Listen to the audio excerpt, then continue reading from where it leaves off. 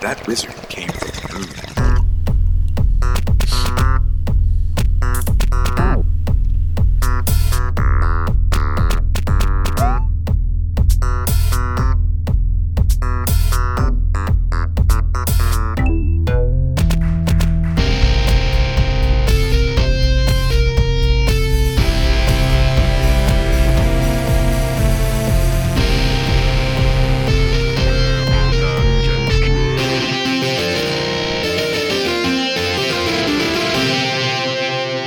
Welcome to Purple Dungeon Squid, the podcast for gamers that toke. If you love the green and you love the screen, then you're in the right place, friend, because we're here to shoot the breeze on some dank strains and some video games. This week on Purple Dungeon Squid, it's stinking hot, and we're growing weed and learning to smoke together apart.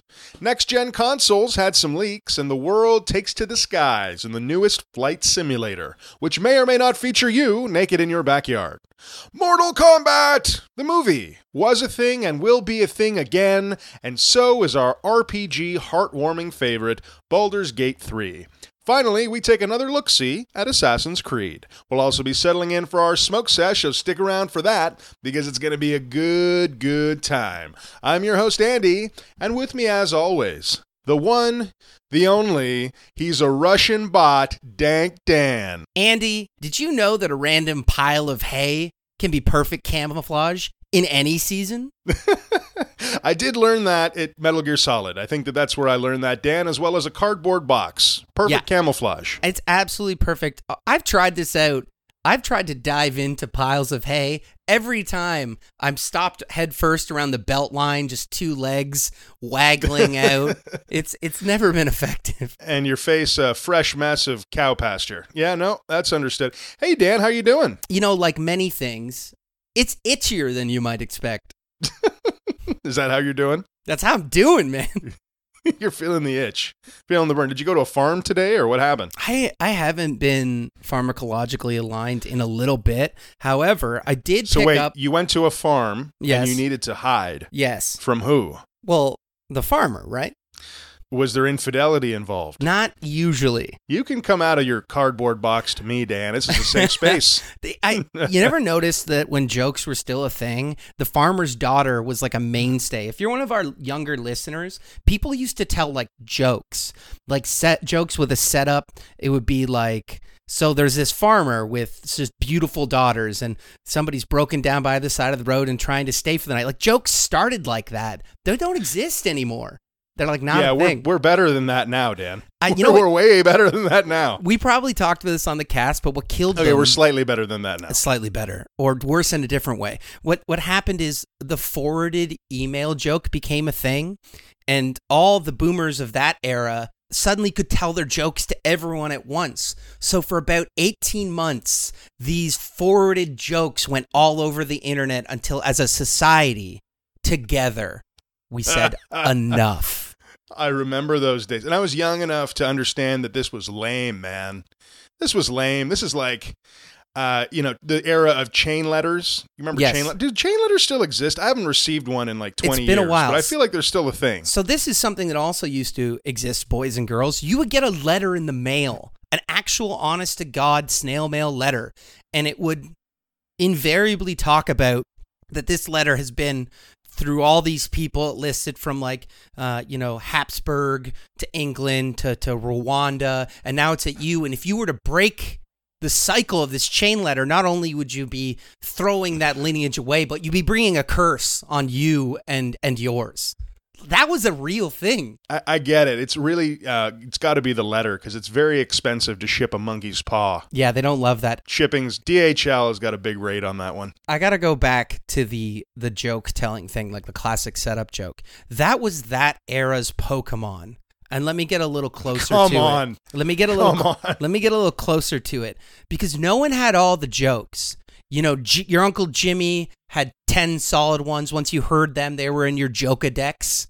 And then you had them, when you rolled them out, there was nowhere else to get these jokes. There was no internet. You had to talk. Buddy, you just broke the dad barrier. Oh, no.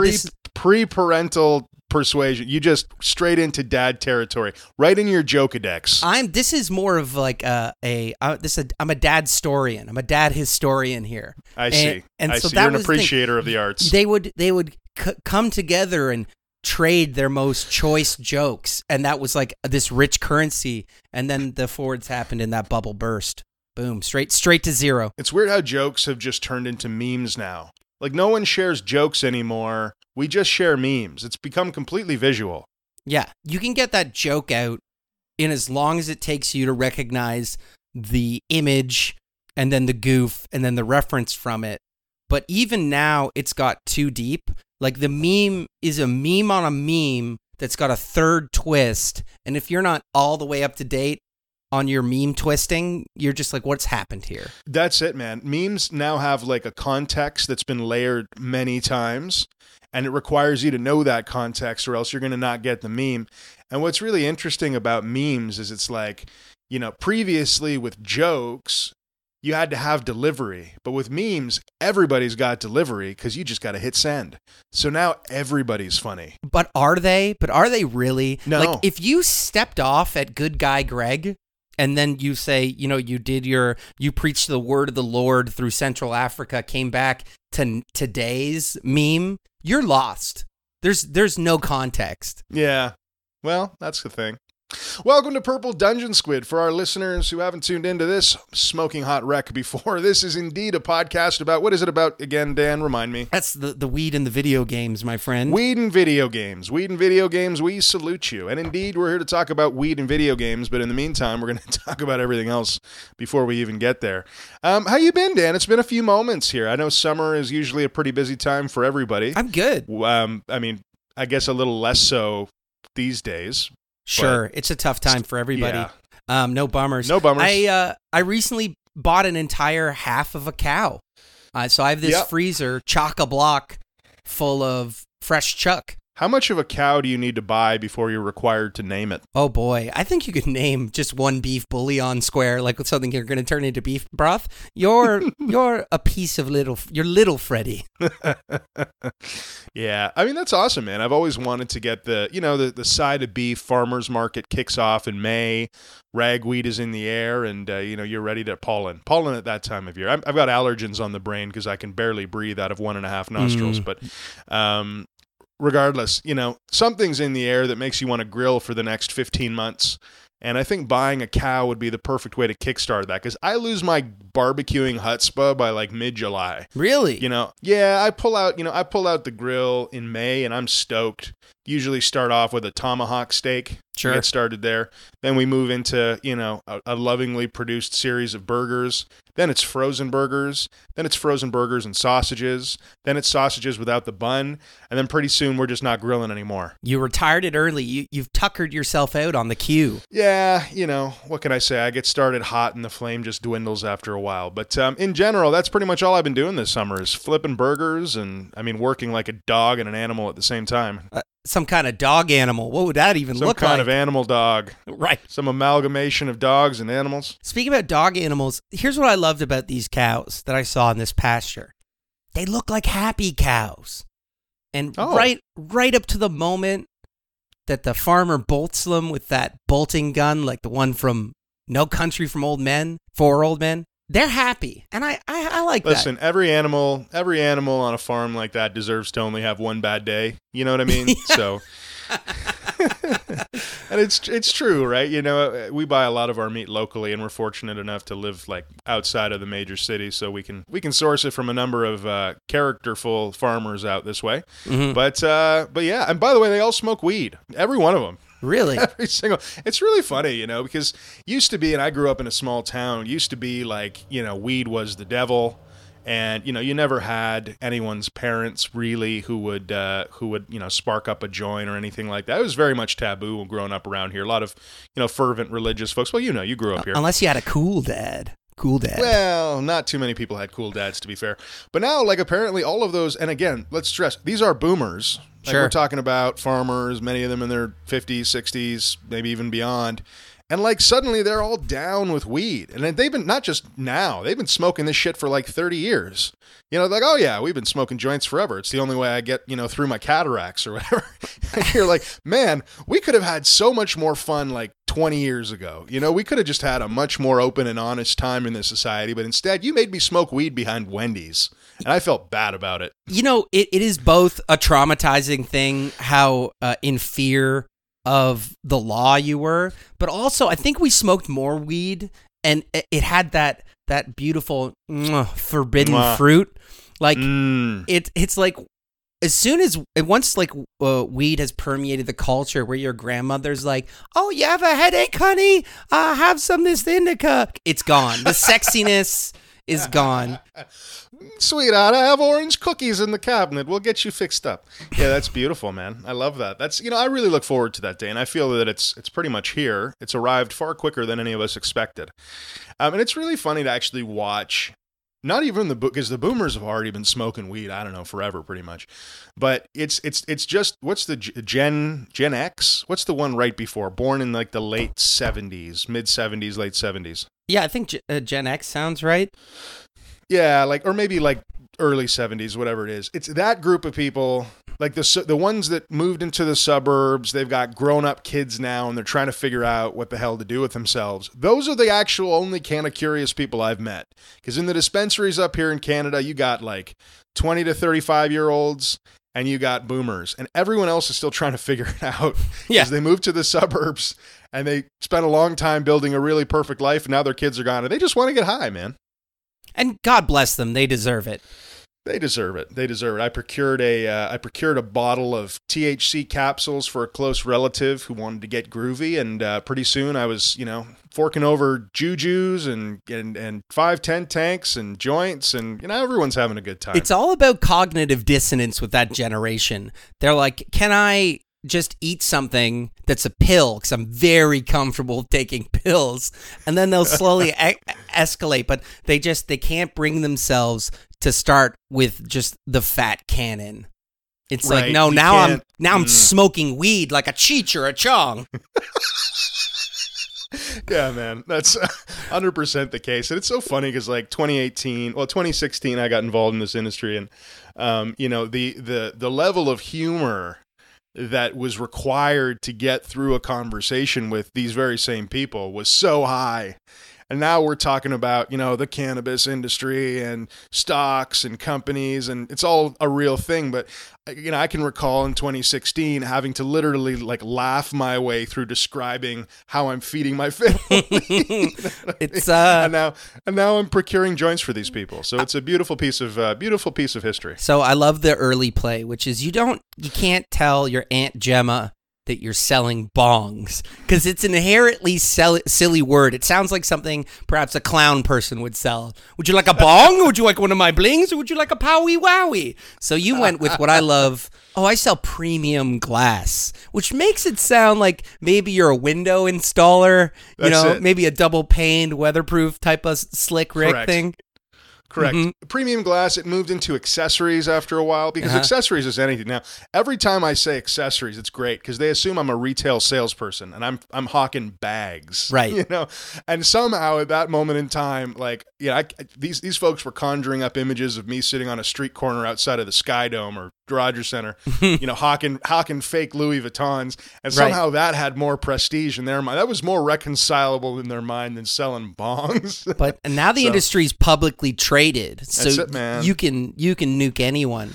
Oh, S&P 500, yeah, we're in there. Yeah, we're a Pubco listed on the Canadian stock. Yeah, it's a funny turn of fate. And it's an interesting place to live. And, I'm just overall stoked about it because, I'm growing weed now, Dan. I've never grown cannabis in my life. And I got to be honest, I was a legalization chicken. I was the guy working in the industry up until legalization who still got nervous going outside and smoking a joint, So because of the dark times, my man. It's true, man. It's true.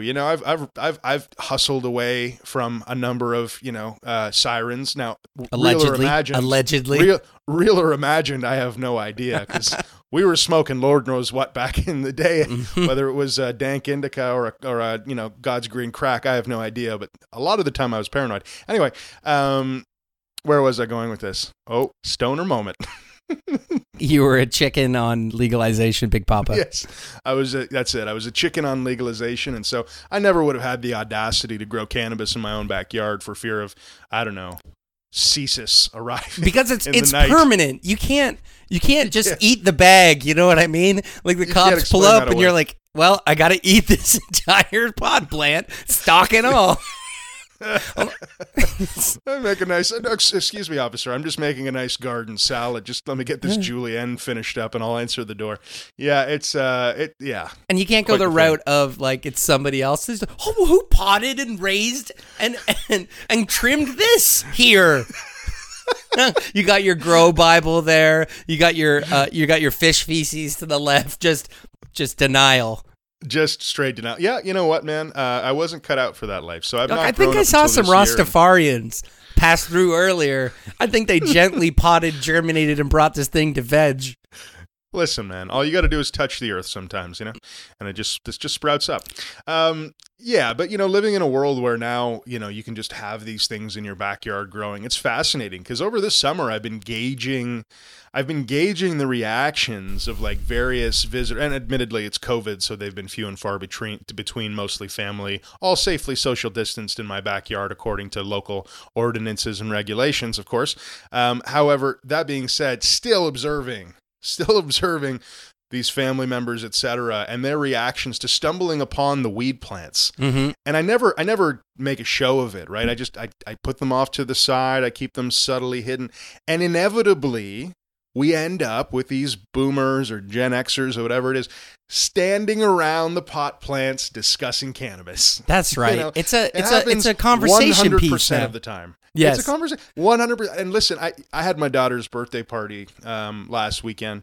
We had a big bouncy castle in the backyard. I want to just stress to you, it is a 20-foot long bouncy castle.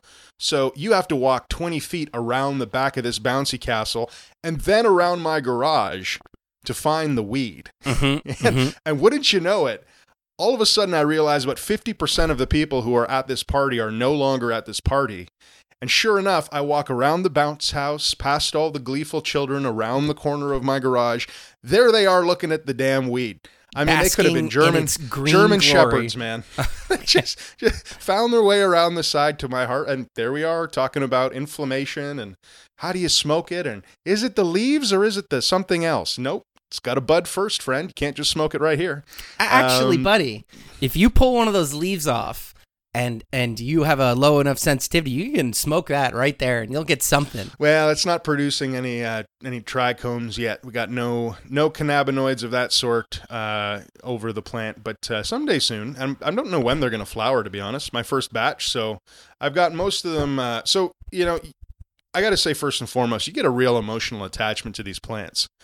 So full warning for anybody who's going to plant their first weed plants, like you're going to get emotionally attached because you watch them sprout from seed.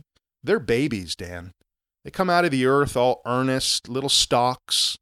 You got to protect them, shelter them, give them just enough wetness and moisture. And then all of a sudden they're outside one day, all on their own, sitting there in their little pots. Their pot's too big, for the tiny little sprouts and leaves they got going. And one day you turn around and they're like 4 feet tall, Dan, and they're all branched out and they're ready to be harvested. And then you cut them down after they reproduce. And then you slice them apart and smoke their bodies. That's what happens. I'm having a hard time with all of this. I really want to make a going to high school joke, and you just wouldn't let me in there. Not for hook or crook. It's an emotional time for me, Dan. You have to understand. Tell. Yes. I got to cut down Barbara Budd. Old Skywalker OG, he's got to go. They're all female. Our time. CBD Renee. Now you have to do two more. I'll wait. Granddaddy Purple. That's just the regular name. Try again. 4 seeds, so I got nothing else for you. Greg. Granddaddy Greg. Granddaddy Greg, sure. Yeah, there you are. Perfect. We have a short time with our green friends. That's why we have to introduce them to as many guests as come by, meditate in their presence, and overall just give them that good life, as much fish feces as they can eat. So that when it's time to cut them down, you can say, you had a good run. And what's interesting about growing cannabis plants, one of the things that a new time grower will come to realize is like you have this idea in your mind that it's a straight line. You know what I mean? You're going to get in there. You're going to have all the applications. You're going to read your book. It's going to grow. You're going to harvest, and away you go. But every day with these plants, like anything in life that's worth doing, a business, a relationship, a family, every day with these plants is a shit show, Dan. This one's getting eaten by slugs. This one, for some reason, didn't get enough water. Now it's wilted down like wilted thing. Nice. Yeah, I got real up in there. This one, I had to cut the leaves off. Did I cut too many leaves, Dan? Mm-hmm. Have I gotten rid of too much foliage? I haven't cut enough foliage. Is it not growing big enough? This one's the runt of the litter. It's a real emotional roller coaster, Dan, and it's starting to affect my sleep. Like actual parents, we just do the best we can. For my boys on the porch, actually gals, I guess is more accurate, through the day, they start to just wilt off and they look so sad, and I see them in their dire straits, and I sprint out there and hit them with a bunch of beautiful room temperature water, and they just in seconds they just they like leaf back up. They're like, yeah, it blows my mind. Now I had not any type of grubs eating them. I had some squirrel bandits. Ooh. And I don't know. Squirrels are, I don't know what their drive was, if they wanted to leaf or they wanted to get some of those tender root stalks. I'm not sure, but I've created a kind of labyrinthian spike traps around the soil of all my guys in there, my gals, and it's just toothpicks in the soil, and they're like, I don't know what's up over here. It's some sort of saw situation, and they're done. That is pretty sinister. Mm-hmm. Yeah, that's a pretty I mean, listen, my Barbara Bud got taken down by a large animal, whether it was a raccoon or squirrel, I'll never know. Maybe a warthog. But that thing neatly, not snapped, but bent the stalk right in the middle, and that plant did not do well and this is what I'm saying, right? So I have a tragedy. I come out, this plant is spilled over like a gutted mob victim, and I pull it up and I try and support it with a trellis, and I'm convinced this thing's just going to wither and die. And it looked like it was going to for like 5 weeks, and then all of a sudden it just exploded in majestic growth. Now it's the tallest one I have, because it went through that. It's such a nice metaphor for life, Dan. It went through such adversity, and look at the growth that it got out of that experience. The challenges only made it stronger and more determined. That's it. It's also venomous now, and it shoots barbs. I don't know why it's firing so many barbs. It's just every day is a metaphor with weed plants for things that are going on in your life. I honestly think everyone should grow a cannabis plant. Just 1 or 2, probably 5 or 4, because it's the legal limit, because you're going to lose a couple. But, the challenging thing about growing cannabis is that the mental game is so hard, and you want it to mature now, and you take it so personally when pests and critters get into your stock. Like, it's just watching the poor leaves brown and wither away that have been gnawed on by animals. It's something you need to learn to live with, Dan. It's a great mental exercise. You touch on something beautiful, and I love it, because at the beginning, if we're honest with ourselves, this started as a kind of mercantile sort of transaction type planting. We wanted bud, so we planted the plant. But when we saw that little sprout, that little sapling, something changed. Changed in our hearts. We were touched. And it would never be the same. Well, I think we waxed poetic on that one. The plants are coming along really nicely, and they're at the point right now where they're starting to branch out, and I'm starting to feel like I need to start supporting them with that kind of central pole. You end up with a pole. And the problem with me was, Dan, I wasn't prepared, so I was just scavenging sticks in my backyard until eventually I got some bamboo. So first-time growers, get yourself some bamboo sticks so you can tie your plant to it, or else they're going to sag and they're going to fall over until you find something makeshift to prop them up with. But what's they're at neat the is point right if now, you top and lollipop, they bush out and you don't have that problem. No, I've been topping like a lollipopping. Land lollipopping. And I was thinking of doing the scrog. And all of these are terms that you can easily Google. But to be honest with you, getting too fancy or thinking that it's complicated is like what I've learned so far is it's not complicated. It just requires tenacity. You put a sprout in the ground, you take care of it, and eventually you figure out the issues that are plaguing your plant, and away you go. I had some mold on it for a little while.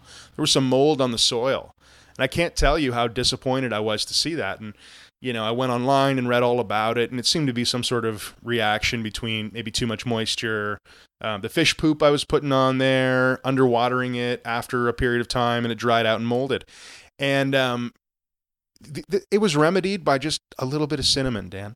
Ooh. I was so overwrought. I was ready to drive to the nearest hydroponics store and cry my eyes out until I figured out how to save my plants. Just a little bit of cinnamon and some water. That mold cleared up in a day. I wonder It's what amazing, other man. spices can remedy certain problems. Fungus? Get a little nutmeg on there. Fire Yeah. ants? Cumin? Whatever. Well, I'm trying to grow these all natural, and so the cinnamon and the fish shit and all of these fun little additions really make me feel like I'm going through a process. And listen, the garden is a hodgepodge. I look at these like professional grows, from the licensed producers here in Canada, or just photos of these great grow rooms, and there's an element of consistency in those plants, Dan. They are roughly the same size, roughly the same shape. They all look pretty much the same. My plants are all over the damn place. This one's a little bent. This one's a little scrawny. This one's a little fat. But you know what? They all got personality, Dan, and that's something that I'm almost more proud of. Heck yes, and because they're au naturel, when they compete in the Olympics, they won't get popped by USADA by pissing hot. Pissing hot. Yeah, man. So, I guess we'll be in harvest in a few weeks, and or not a few weeks, probably about a month or so now. But I am looking forward to my first taste of these bad boys. Although it's going to take a little while to cure and to dry. Anyway, that's for another episode. Dan, have you seen? Speaking of your backyard. Yes. Are you aware that Flight Simulator has likely modeled it at this point? They banged it, bud. I mean, so this is really interesting. So Flight Simulator is launching, has launched. Is launched. Wheels It's up, pretty much flaps down. All over the internet. I think everyone's first reaction was, wow, is that a game? Because it's so freaking photorealistic. And I mean, I played original Flight Simulator 95. I imagine you did too on the computer. That is not the original. The original actually predates Windows. And it was so old school. The background, everything's black. And I would say the scantest suggestions of trains and buildings were present. Just like lines that would refresh at a rate about 2 hertz every second they would pop up. And I saw a family friend play this, and even in my mind's eye as a child, I'm like, this is nothing. I promise you. Yeah, no, I never played that early version, but Windows 95 Flight Simulator was my first shot at it, and I can tell you proudly, Dan, I never got off the runway. That was, I think, the case. You know what I mean? It was always in a bank of 100 other games, and I'd fire it up and fumble with the keyboard controls with no guide until inevitably I crashed into the ground. Probably not even ever getting off the ground. You get that windshield break on your plane, and you're just done. That's it. It's over. Yeah, flying at night, flying in the day, it didn't pan out for me. So, I've always liked the idea of Flight Simulator, have never had the chance to play it. I will say I likely will play this Flight Simulator if I can find it on a platform that is not my Mac, because this is not gonna happen on my MacBook. And I tend to skew more PlayStation than Xbox. But if there's an opportunity, I feel like this is the perfect opportunity for someone to install one of these in an esports cafe or something, right? Where you can just go and burn down a big joint and just fly in like an enclosed box for a while in VR or something. I don't know. That seems like it would be pretty epic. Yeah, and what's neat is you said the word game. I think strictly speaking, this is not a game. Do you know what I mean? There's no objectives. There's no story arc. It is truly a simulator. But the simulator to end all simulators, and I've heard it said, this is our flight simulator for the next decade. You know, yeah, it is no question. That much beauty to the renderings, that much exactness to the train. They use the satellite data from Bing. So while it's not absolutely one-to-one, it's as damn close as we're going to get, till... Well, they have three methods of rendering the cities, right? The first one is they hand render the cities. So, for example, anywhere where there's an airport where you're going to be taking off and landing, what they do is they actually have modelers go in there and recreate the city from maps and make it look really, really nice. And then they have the other two methods which are some shade of using Bing or using a satellite view to render the Earth. And yeah, I mean, when you get into drone mode, there was a video online of someone dropping in like a drone and flying around the city. It's like, 2003 Grand Theft Auto on the ground. But when you're more than like 100 feet away in the game from the building, it looks spot on. And you're never getting that close. You're never getting that close to the Earth, or else you would crash and die. So it's breathtaking. But I got to ask you, right? Because there's two topics that I think are interesting here. The first one is, you just mentioned it. This is our flight simulator for the next 10 years. Have you noticed that timeline is happening a lot with games? Like, because of the graphical fidelity and the complexity of the systems that are required to make a video game today, naturally they're lasting just longer and longer and longer and longer. I feel like it's such a weird about face, because we started off in an era where Sonic 2 came out, and Sonic 2 was played for a decade because it was all 2D pixel games, and there wasn't that much difference between Super Nintendo and Sega Genesis, and those systems were around for a long time until we got to the 3D era. But now that we've gone so far in the direction of graphical fidelity and complex systems, it's like the iterations are so incremental that games are starting to last longer again. Like Flight Simulator, going to be around for a damn long time. You basically packaged it all up there, man. That's exactly what it is. And if you were to ask, how big's the game world in this world? Well, it's the world. It's the Earth.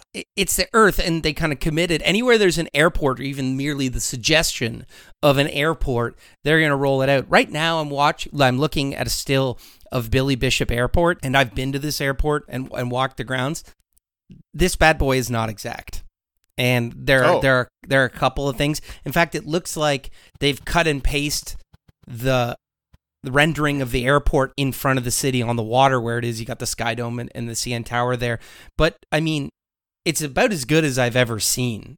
Gorgeous. What I love about Flight Simulator in its history is there is a cadre, a veritable civilian air force that should your Dreamliner on the way to India and to Bangalore or Mumbai have a captain have an aneurysm, and they're like, does anyone know how to fly this plane? 10 guys stand up, and a couple ladies. Let me not cast any aspersions. I'm pretty sure my stepfather, who has the full yoke, throttle, the whole deal, could comfortably glide that in the airport. It's ready to go. Many of the surgery games out there do not prepare you to remove a heart. I've seen the hack jobs that go down. But to land this plane, I think it makes a good shot. Yeah, that's quite interesting. And, I think that it's a game that the closer, and of course it's a simulation, it makes sense, but the closer you get to a full rig, you see, some of these formula racers or stock car racers, NASCAR guys are doing these online races in, what's the name of the program? Drive something? Ooh, it's an online hyper realistic racing simulator. Can't remember. Doesn't matter. But regardless, the closer you get to that full setup with the throttle and all the various buttons and as much of a kind of 180 degree field of vision that you would get in a cockpit, whether that's VR or 3 monitors or whatever it is, the closer you get to just real bliss. and I've never actually had that experience of playing something that immersive in that way. I kind of feel like it's a bucket list item for me at this point. Yeah, to really step into the closest representation of the machine. I think the one thing that's always going to be lacking, whether it's the flight sim or the F1 simulation, is the physical impact on your body of accelerating from 0 to 250 miles an hour, or sure, pulling 15 Gs in a Tomcat. I love it in games where I'm like, got a guy on my 6, I'm gonna pull the full Cobra maneuver, go straight up, going Mach 1, and it just shows my pilot just blacking out. I'm like, what's your problem? He's like, there's no blood in my brain. Also, your pot plant shot me with a barb. Oh, yeah. I mean, yeah. I mean, I imagine we'll get there. So, I mean, if we look at it, the Rumble Pack, Dan, was pretty close. That was exactly like firing a Klob, if that was a game. It's a gun in the sense that it will give you like permanent repetitive damage, but it's a different kind.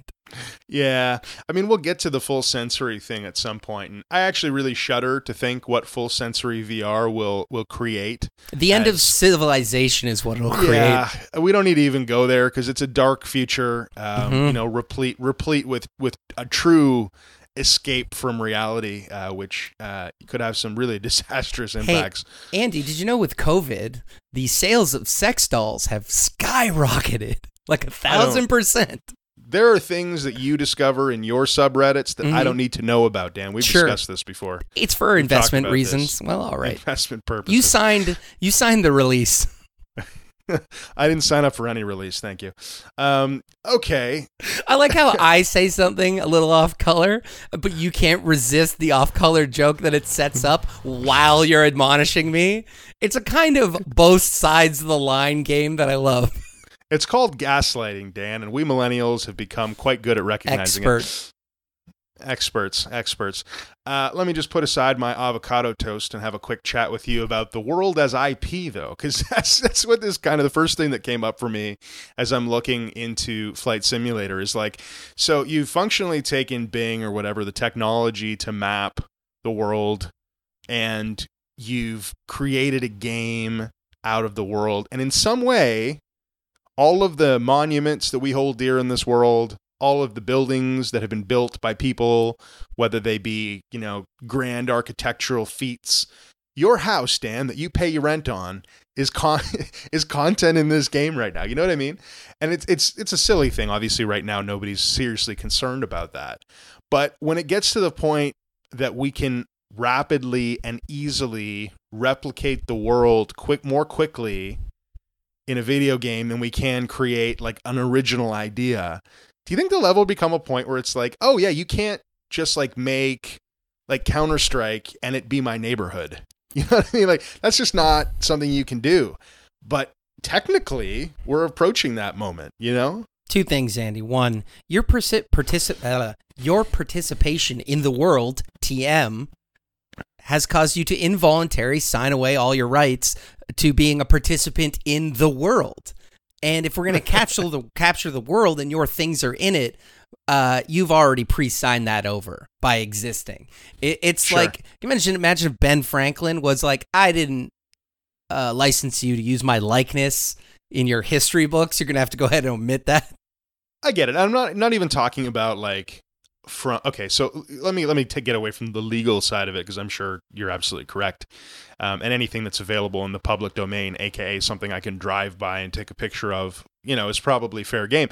But it's still interesting to think of the idea that like just using the Earth, and for many other reasons, whether it's Google Street View and a better understanding of mapping and all of these things that actually have a progressive purpose for really just life and the advancement of society, they're also creating an environment where very soon we can start creating 3D content. Video games would be the most adequate example, using these renderings, right? And so it's like, first of all, how many businesses will elect to do that? Well, maybe all of them, maybe many of them, maybe none of them.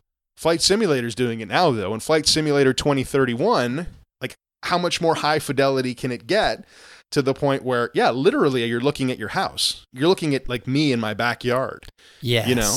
Yeah, there's a level that does become intrusive, I'm sure. But if you told all the Sony guys that rendered New York for the latest Spider-Man game that could just be done automatically, that's already there, just tweak it. They would cry. They would There'd be some pleased. tears. They would be pleased. The second thing in my one of two things is Dick Cheney had his house removed from Google Maps. Oh, Yeah. boy. And like, yeah, I mean, I think that this becomes the conversation as we go further along. Because me personally, I would love to have my house in Flight Simulator, rendered fully, and they capture 365 days of video footage in the backyard. So, like, depending on the day of the year that you're flying over the house, I might be in my backyard grilling a steak or a hamburger or nothing at all, right? Based on our previous conversation. But I imagine there'd be a number of people that are like, nah, I'm out of that. I'm out of this, Spoken like a true narcissist. What did Andy do when he got his Dreamliner off the ground, his Cessna 177? He quickly took a turn to his backyard to see what he was up to. Yeah, I'm flying over my backyard, and there's a crowd of like 13 boomers looking at my weed plants. I think we gotta maybe leave the labels behind. Are they starting to grate on you a little bit? The boomer thing? All of it. I think there's just such a topical. But I agree with you. I feel like we do leave that behind, and because I know 30-year-olds that are boomers. I think true. Boomer is like a state of mind, but it's always like it's not like the greatest generation where they lifted them up because your grand peepaw sucker punch Hitler in the gut. It's now all to push down. Everybody's ruining it everywhere. Everybody's ruining everybody's thing. Yeah, it's the entire generation. I love the reports that are like millennials are making less food at home, and they're also going to less restaurants. How can these both be true? We're poor. We're poor. We're just less food. No. Well, it's frustrating to like.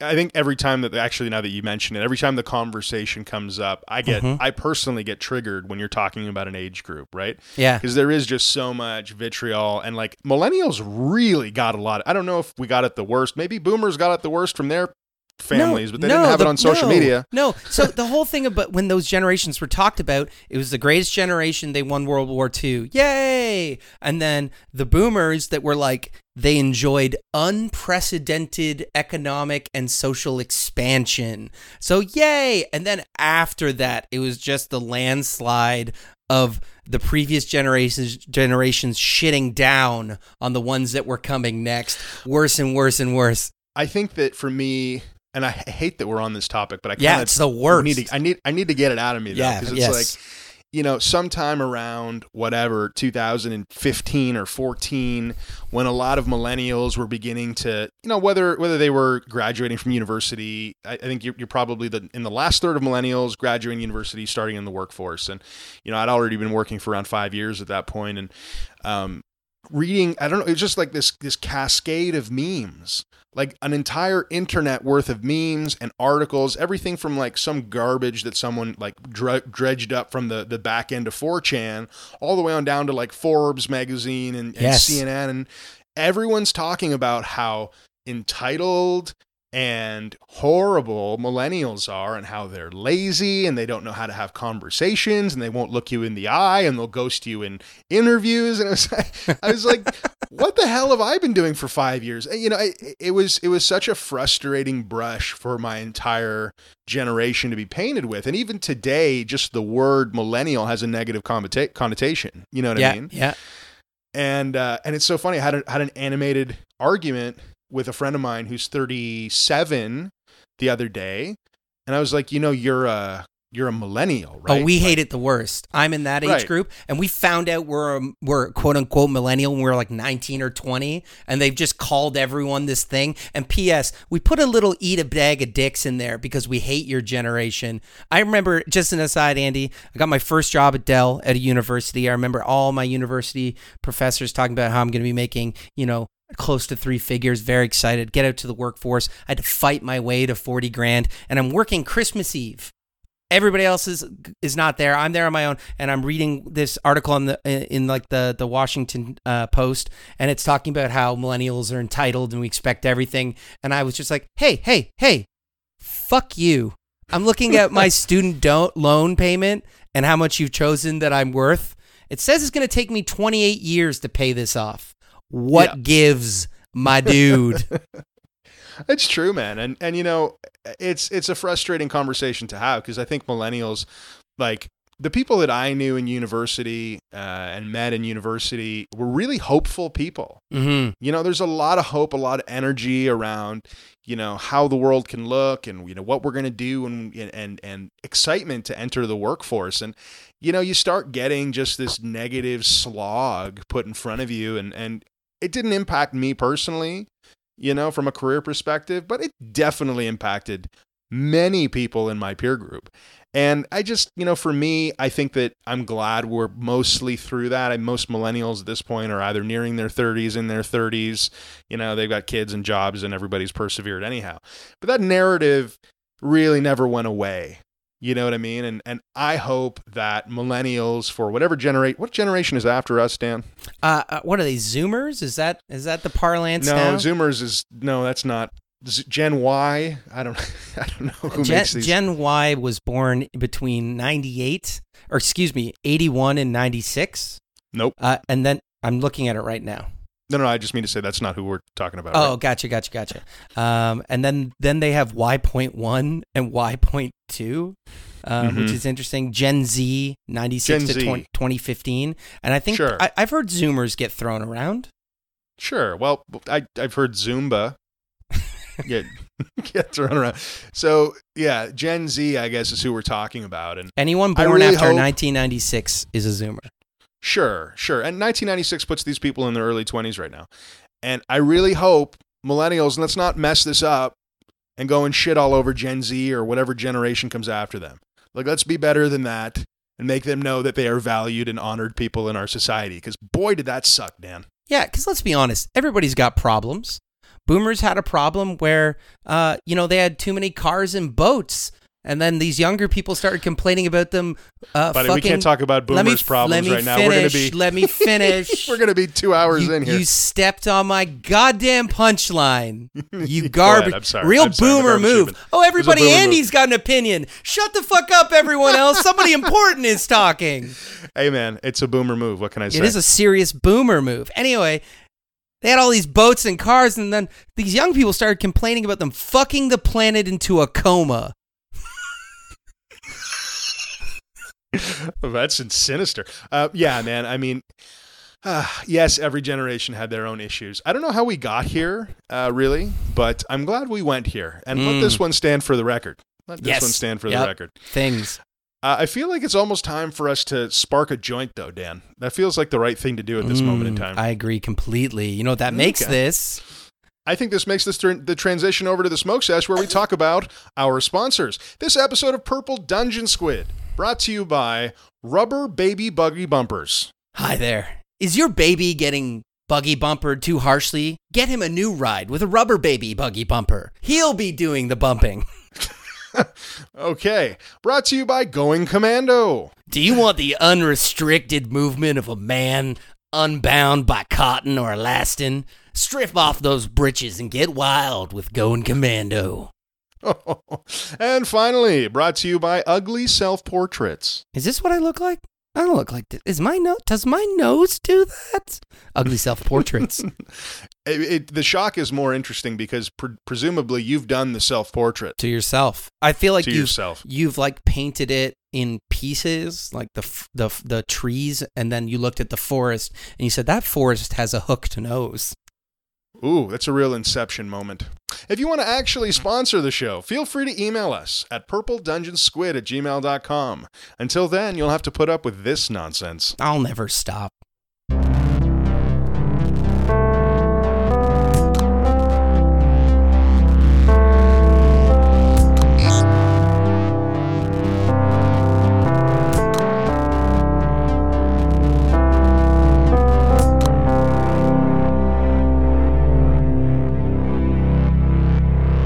Alrighty, Dan. Welcome to the Smoke Sesh, my good dude. I feel like, we've positioned this a little earlier in the show. And I feel like it's the right move because we smoke and then it's pretty much time to go to bed. Now, time will tell if we smoke and we still end up going to bed. It's hard to say. I'm going to put a brave new face on this. I say we move it up even further upcast and we smoke right after the opener. Ooh, that's daring. I love it. Let's do it next time. Let's do that next time. What are you smoking on today, Danny? I have to say, because sometimes in the front end, we're a couple of flat levers. Like, I listen back to some of that audio, and I'm like, I don't know about any of this.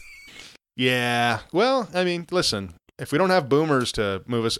Jeez, I won't go there again. Not that well one more time. Jeez. What are you smoking on today? Let me just scroll through the show notes because I totally remember what I'm smoking. I visited one of my favorite medical growers, and he has gifted me a number of dainty little packages, and this one is Critical Orange Punch. Ooh, Critical Orange Punch. Actually, Critical Orange Punch also available on the recreational market from, I think it's Abba Medics out of Saskatchewan. Yeah, I looked. There's nothing available within 80 kilometers of my homestead. No, the Critical Orange Punch not available in Ontario yet, but it is available in Alberta and Sask. And actually, it's quite nice. Big, thick nugs, very citrusy smelling. But please, let's see that nug. We're actually on camera today, so I can. So you want to take a peek at this? So I want to take a peep at this guy. Describe it to us, Dan. For the audience, I'll talk about it a little bit. So you see this guy right there, Andy. You gotta let me get that closer. Oh, I can almost smell it, Dan. Yes. So this is cakey. It is frosty. It's got just such a delicate coating of white. The leaves are so coated in beautiful crystal that you can scarcely see the green that lies beneath. And it's got these sort of orange hairs intermingled ever so sparsely, reaching to the sun. And this bud, as you can see, Andy, it's kind of a chunky bud. It's not a long, full guy. It's a little bit chunky, and if I get a nose on it, definitely pine and wood. And I'm not getting a ton of the citrus on the nose. Okay, but it is definitely there. Yeah, apparently a little bit skunkier. That's what they're calling for here on. I guess it's Lift & Co. that's talking about this one. Although Dutch Passion, I think, is the original breeder of this bad boy. Mm-hmm. Yeah, so it looks like it's Dutch Passion. Cool. Are you going to light her up? What are you doing? Grinding this into a bowl, or what's happening here? Do you have it pulled up on Leafly? I do. I have it on Dutch Passion. Oh. Well, we're a Leafly house around here, Big Papa. We used to, you know what? I will say this. We used to be a Leafly house.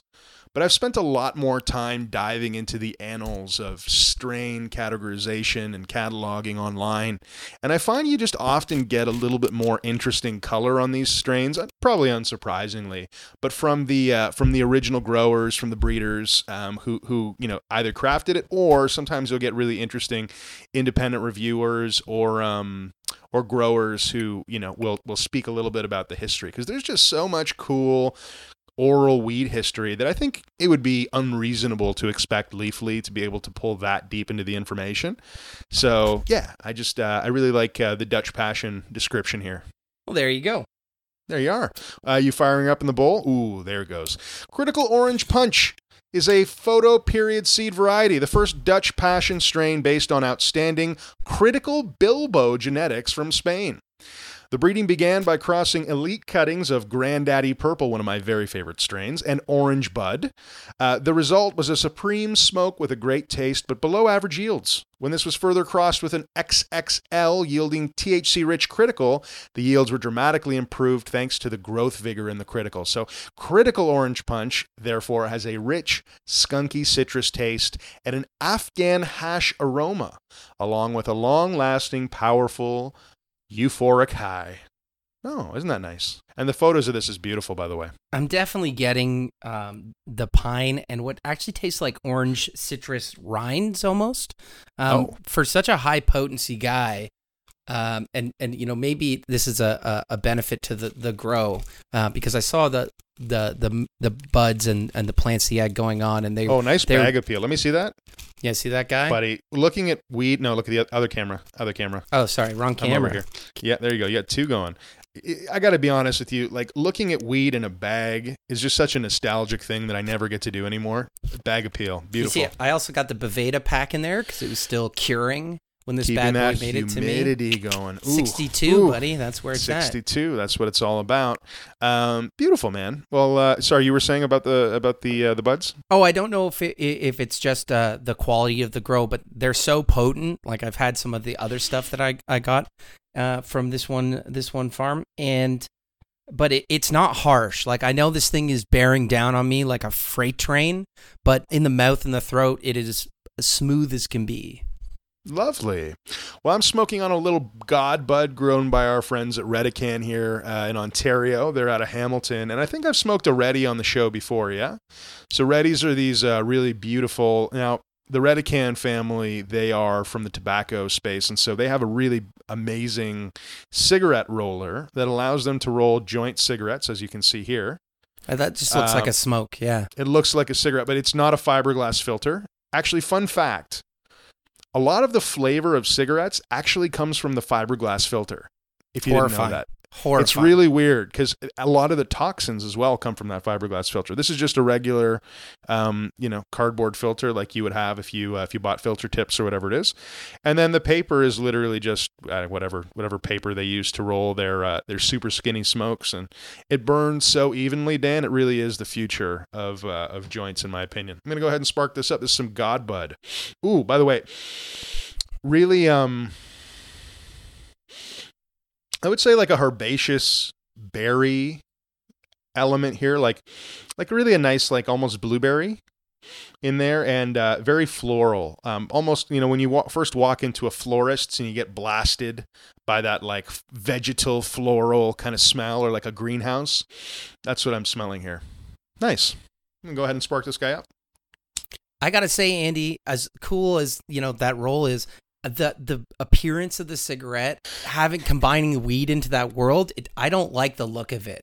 Like, I like the rustic look of a joint. There's a craftsmanship to it, and to see it like that, it's a put off for me. Did you find that yourself? No.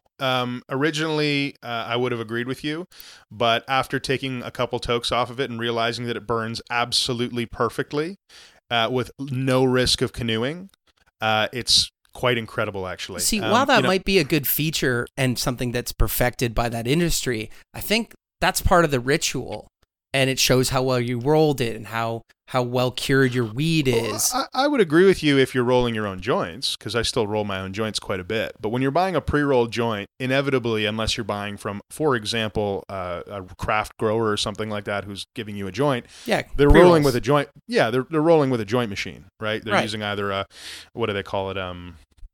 Some sort of, a box of some sort. They do like 48 or 96 at a time. Yep. And the rolls are always too tight. They often canoe. And to be honest with you, the pull on this, the smoothness of the smoke, and the fact that it does not canoe, as well as it burns slower than a pre-rolled joint. Right. And because it's cylindrical, like a smoke, as opposed to conical, you don't end up with the issue of lighting it and then having the first, 5 tokes be huge, losing a ton off the front. And then by the time you get halfway down the joint, you end up with, a third of the weed left, right? Yeah. Clearly a lot of features, and like maybe this is all a nostalgia thing, and maybe it's my mental association with cigarettes, but like I just can't get there. It sounds like feature-wise, it's solid. Like even right now, while I'm seeing you puff on this cigarette, as it looks like, I don't have all the same feelings as seeing somebody take a nice big pull from a joint. Yeah, I definitely understand what you're saying. I think that there's a novelty here as well that, and I don't know what way this is going to go in general, whether we'll see more of these or, people will shy away from it. I can tell you this is definitely one of the hottest products in the country right now. Redican Redis are demanded. And in fact, all over Ontario, there were almost none available through the month of July, and stores were getting like calls every 10 minutes. What kind of production for Redis. what's the production capacity, would you say?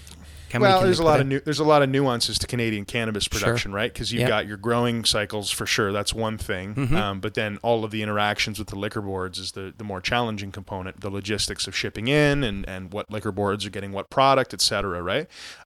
Similarly, like they can only produce so many of these on their rolling machine. Like rolling machines of this kind, what you need to roll this relatively simple looking cigarette style joint Yeah. is like 6 or 7 figure machine. A super specific industrialized machine.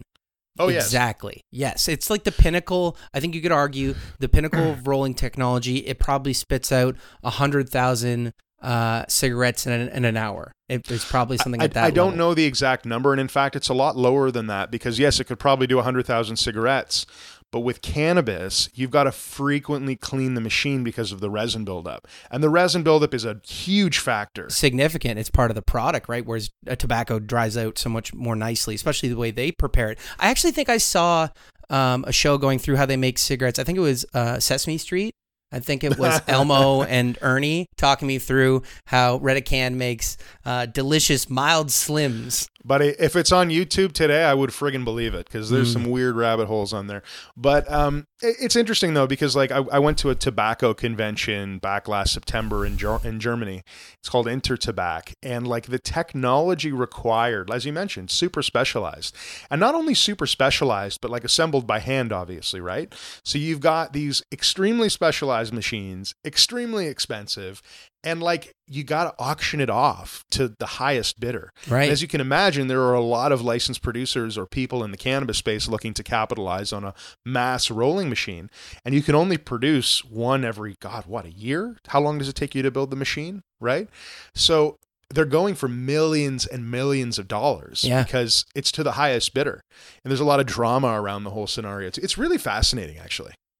I think that's completely true, and it throws me into like where this comes from for me, and I think I have this like where my heart wants weed is like all these artisanal, small scale producers producing like a very pure product, and it sort of fanning out as a local product, and to see it go the other way. You know, to have somebody who's obviously very well suited to meeting the market's needs. Like you said, you rhymed off all the personal things that you're like, this is what makes this great. And, you know, it's still that movement of the market doesn't like speak to me as how I like to smoke, but I could see it's obviously popular for a lot of people to do. Like to give you a parallel, I love cigars, love them. And it's not just the beautiful taste and how it pairs with food or beverages, but it's like what went into making this thing I'm holding. And when I think of a farmer who's been farming tobacco in Cuba for, you know, arguably 200 plus years, and they hand roll it in the most perfect way. They select the leaves. Like that kind of process like speaks to me for a product I'm going to enjoy.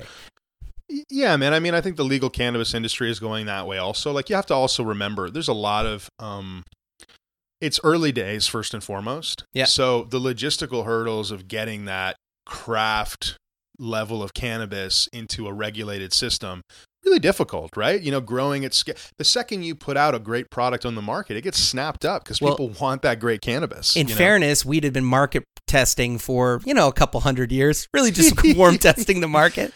It's true, man. It's true. And it's like it's the challenge of the ever challenging landscape of legalized cannabis, because you go from a place where people are just growing it, albeit the penalty is jail time or fines or whatever it is, but it's just out there being grown and sold, etc., to a legalized society where, you know, there's a lot of regulation that goes into it, and arguably, you know, it's a great thing to be able to have standardized consumer packaged goods, right? Like, you know, at the end of the day, you go to the grocery store, you go to the liquor store, you buy a bottle of wine, you know exactly the standard to which it's been produced at, right? It's the same thing now with cannabis. Not only that, but of course, everything that's going into keeping it out of the hands of minors, etc. But when it comes to like actually executing on getting enough weed for the country to have that's good and of the quality that they want, it's a really difficult challenge. Yeah. Because let me tell you, we're in a massive oversupply right now. There is way more weed out there than Canada could ever smoke in the legal channel. The problem is there's only a small amount of it that people actually want to buy. Right. Yeah. And that's what retailers, for example, are doing a lot of work on and curating. And licensed producers and the liquor boards, they spend a lot of time working together on analyzing what's selling. And first people weren't using street names. They wanted to get away from the street names of cannabis. And it became pretty clear pretty quickly that everybody wants the street names. They want to call it Granddaddy Purple. They want to call it Blue Dream. Those are familiar things, and they've been built into cannabis culture for the last, like you're not going to change the name of my favorite movie. Do you know what I mean? Oh, it's a new movie. It's a new name. It's the same movie. Right. Like if Back to the Future was called Super Fast Car. Yeah, well, and that's it. And so, we had this issue with strain names, and people are coming now. Producers are coming about to it, and then there was this challenge of trying to grow so much cannabis all at once. And when is legalization coming, and when can we ship the product in? That a lot of it ended up being old and dry, and low THC and low cannabinoid and no terpenes. And this was the legal weed that Canada launched with in like 2018. And it's funny because a lot of guys, maybe yourself included, like at that time had a bad experience with dry weed, right? And it was like over for them. They're like, oh, government legal weed sucks. But what's amazing is we're actually at the point now where, and it's getting better and better every day, but there are craft growers that are coming into the space. There's a company called Good Buds out on Salt Spring Island in BC. And they've been growing cannabis there for a very long time. They're a family farm. They were one of the first licensed producers. And their cannabis is fire, man. Like, it's really fucking good, It's like something where our market functions so well at this specifically. And I take a lot of dumps on capitalism, but let me say it'll take an industry and a market and find exactly what it wants, and it's buying, set a quality for the product and the timeliness and how much they produce, and it'll just sort that whole market out and make it work. And it'll take a little bit of time on the way. And leading into that, it's going to be funny when OCS, our legal weed sold by the province, drops their ad once they've got it all figured out, where they're like, our weed, it's dank now. Now it's dank. Thank you, like Government of Ontario. Well, I got to be honest, and that's the funniest thing. That's the funniest thing about the cannabis industry is what the cannabis industry needs. The cannabis industry just needs to look at cannabis culture, And it's funny because we've been in cannabis culture for a long time, but a lot of the folks that came into the legal cannabis space kind of wanted to separate themselves from that. I was sitting in at a panel, I don't know, in 2017 or late 2017, listening to the head of a national retail chain talk about how who they were trying to segment for their business. So they were targeting, affluent people that were university educated and $75,000 plus in income and all of these things that, big consulting firms like Deloitte had put out as the target market for cannabis. Right. And I'm sitting here going, well, those people aren't buying my bongs right now. Like those people aren't buying the smoking accessories. Those people aren't in the cannabis culture. And sure enough, these brands, these retail businesses, they launched and had no idea of the cannabis culture and frankly, no respect for it. They were just there to serve whatever the new community was, because we didn't want to be affiliated with the old community. We don't want hippies and blue collar workers and those people in here. We want sexy, professionals with beautiful, polished lives to come and grace our store. And for me, that was kind of gross. It was very gross, actually, because cannabis culture is the one thing that's missing from legal cannabis. And it's coming back, man. We're getting it through the producers. We're getting it now through the retailers. Everybody's been forced to say, okay, wait a minute. We got to pay a little respect to cannabis culture, because it's not only worth paying respect to, it's essential if the cannabis market is ever going to be good in Canada. That consultant looked at the whole thing and said, we got this tap market and they already have dealers and we want to go for our big blue ocean and go where like the new comfort around smoking is going to bring this huge new customer base in. But they made the mistake of like missing their true core supporters and who had been carrying the torch in so many ways. Totally. Both on the genetic and growing side, but the kind of truly the underground community that had forced itself into all culture on every level that we refer to as weed culture. And it's wider than you think, you know what I mean? And growing, which is, I think, the beautiful thing. And I think it's so elementary that they turn back and ask those people how they think things should go, what kind of products and like the fact that they didn't price almost anywhere to get these guys that have been smokers or gals, community that have been smokers forever, to give them a break on weight, on quantity. Especially when you look at the market and the entire market's like, we have too much weed. We have all the weed. They could bring dump trucks in, Andy. You know what I mean? Well, they have. I mean, so if, again, right now, the market is adapting to the needs of the cannabis consumer now, right? Yeah. And so now we're seeing the value segment come out. And this is value offerings. In Canada, we've got TWD, we've got Daily Special, we've got Dealer's Pick, Grower's Choice. And these are growers? Simple these are Stash. retailers? These are brands. These are brands. Yeah. Brands of cannabis that you can purchase, right? Oh. At legal retailers. So Simple Stash, for example, you've got I think it's 5 grams for $27 or $28, right? You've got a lot of eighths, so 3.5 gram packs being sold by, again, TWD or Daily Special that are $24. And you contrast that with the beginning of 2018. You couldn't get cannabis over 17% THC at lower than like $45. Yeah. You know what I mean? Yeah, good point. So the price has come down like $20 for an eighth in the last 2 years. And that's why it's like, okay, well, first of all, there's lots of supply chain issues that you're dealing with when you've got that kind of situation. But it's so interesting because now it's at the point where, yeah, man, we're seeing a lot of legacy smokers begin to turn their coats and say, well, yeah, I mean, I love my dealer and I love the guys that I bought from, or the mail order service was cool, but like I can go down the street and it's Friday and I'm done work and I just want to buy some weed. And actually, it's pretty friggin' good now. Andy, you talk to our friends down south. And our one buddy, it looks like it's a sales bonanza every time you see his hauls, like what he's pulling down. So you see how Florida has approached it. It's funny that you frame it as like turncoats, like they flip their jacket over and it's like a Ralph Lauren polo. There were like, obviously, I mean, as expected, there were real vocal detractors for sure of legal cannabis, right? Yeah. Fuck government weed, screw legal weed, like people making Instagram accounts to go and spam everybody and say you shouldn't be buying legal weed, buy from this source, and by the way, you can get mushrooms and ketamine and cocaine too. It's just like the most bananas thing ever. And what's horrible is I presume, let me give the benefit of the doubt, really difficult to police these people, right? Because as you can imagine, people?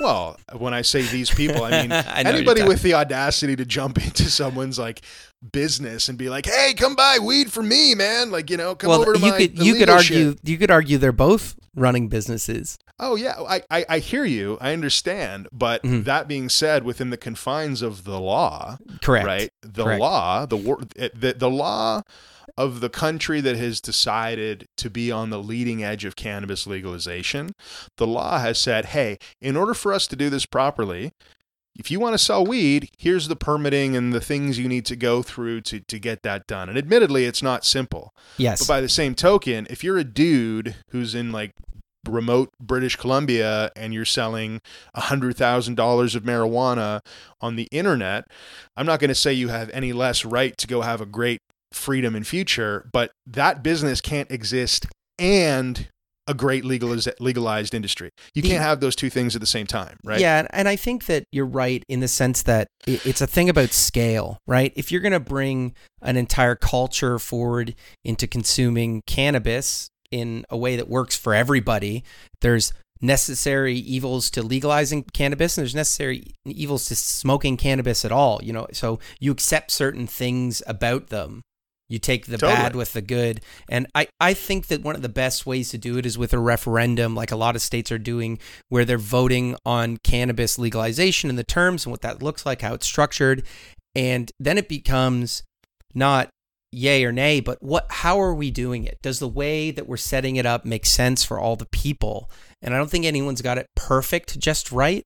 But, a lot of times voters have looked at it and said no, like in Vermont, and I believe Portland, I think Maine had a couple legalized motions that were voted down by the core supporters because they either were giving the rights to two specific corporations for 100 years or, whatever it happened to Right. be, Sure. So, but it's one of the things that capitalism, going back, this does really well is setting up these markets in a way that they work and do the best they can for everyone. I would like to see a strong opening path for new participators in the business, and it doesn't become like a monopoly given 20 or 25 years. You know what I'm saying? Yeah, man. I mean, there are hundreds of licensed producers growing across the country, and I actually saw exactly what you mentioned on LinkedIn the other day. There was a 3-week period where where no BC micro grows were licensed, and that just, first of all, yes, it was a 3-week period, and that probably shouldn't happen if there were 17 other grows that were licensed. But by the same token, the fact that it's a conversation is encouraging because people are looking out for smaller producers and they are wanting these folks to get to market. It's just tough, right? Because you got to distribute to hundreds and hundreds of retailers in each province, or at least in Alberta. And so if you're a small craft grower and you're growing your thing and you got 200 plants and hallelujah, like, let's get this done. Well, you can supply that market, like you can supply half that market for like one day. You know what I mean? Like you can sell in 200 of those stores one time, and so it becomes challenging because you're like, okay, yeah, I do want that craft feel, but if I've got good enough craft weed, man, I got to make sure I can give it to everybody. It's about accessibility. It's about your right to go in and buy it, And so I think that the touch and feel that you're discussing, especially as Canadians get a little bit better at growing cannabis in their backyard and like whatever it might be, there's definitely going to be that kind of farmer's market feel between friends and this person growing this and this person growing that. But it's going to be niche. You know what I mean? Not everybody has the time or space to do that kind of thing. I hope it becomes like giving someone tomatoes out of your garden. They're not getting tomatoes from your garden every week. You know what I mean? But sure. it is getting, and I'm glad that that's something that's, permissible under our laws and many others. But I will also say I have no interest in going back to the days. Forget about the sketchiness or the illegality of it or whatever it is. I have no interest in going back to the days where when I wanted convenient weed, I probably didn't know what it was. Probably didn't know the strain, probably didn't know what I was smoking. And more importantly, like it wasn't the same quality of the thing I bought last time. Yes. And that's one of the things, the consistency is so cool because if you find a strain you like by a brand you like, generally speaking, again, it's getting better and better all the time, but generally speaking, you can actually go and buy it again. And cannabis is such a personal experience that when you find a strain you like, it's really hard to let go of that strain, completely. And like you said, availability and the quality are just something you wouldn't find before. And when I'm talking to a dealer and I ask what the strain is and he says, I don't know, I'm like, hey man, lie to me. Get close. Give me something to work on. Don't be so incredibly lazy. Yeah, the excuse for having bad weed, like you've rolled up a J and you're handing around and it's terrible weed. There's no excuse for that anymore. No. Unless it's your first grow. Yeah, that's what I got, guys. That's what I got. I grew some magnetic earthworm. It's not that good, but I made it up. That's all we got.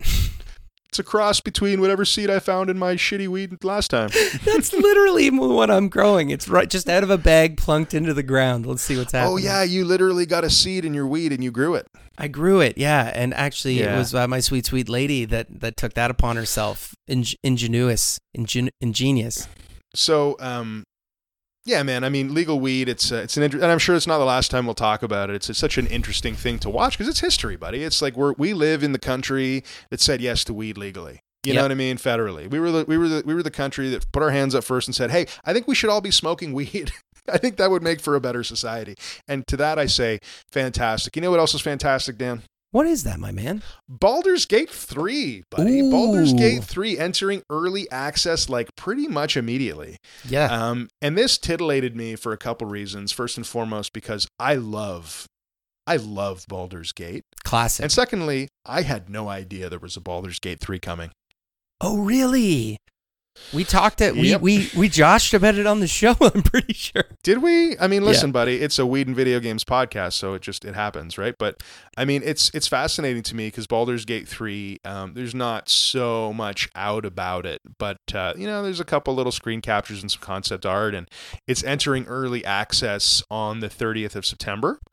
And early access, they've mentioned it's not going to be like a complete game. there's only going to be 4 levels worth of content, and it's going to be a lot of trial and repeat and actual testing. So I appreciate that they've been transparent about that. But dude, are you a Baldur's Gate 1, Baldur's Gate 2, Shadows of... Are you a fan, or... Risk, go for the eyes, Risk. No. Or is it Boo? It's Boo. Boo, it's Boo. Yeah. It's Boo. It's the little mouse. Yeah. Boo, go for the eyes, Boo. Just some of the funniest characters, and just for the state of the art of like being able to play D&D, a D&D campaign, like as best as you possibly could do one player, it nailed it. Oh yeah. I mean, Baldur's Gate, Neverwinter Nights, Icewind Dale, all of these games made up such an amazing period of time in like my life as a gamer. I remember, my dad, at his house, there was an old computer that he had gotten out of his, like, my dad used to work in cars, and from his dealership, he had taken home like an old computer they used to, do the taxes on or some shit, keep the books. And he had this in his home, and I remember going to EB Games, and buying Icewind Dale, popping it in the tray, installing it for what seemed like 2 hours, right? And not being able to play this thing even remotely well. We're talking like some of the colors were wrong. Oh, it launched? Oh, it launched, yeah. Well, God some of the bless colors you. were wrong. Yeah, colors were wrong. Extremely laggy. Like it took like probably realistically like 11 to 12 seconds to open your bag or your inventory. But it was a game that you could pause with your spacebar and click on things and go do your actions. And a lot of it was reading, right? And so I won't say I struggled through this. Eventually I got back to my home and I put it in my own computer and it was fine enough to run the game. But I remember wanting to play this game so much and still enjoying it despite that incredible hurdle. As an adult, I would not endure that, Dan.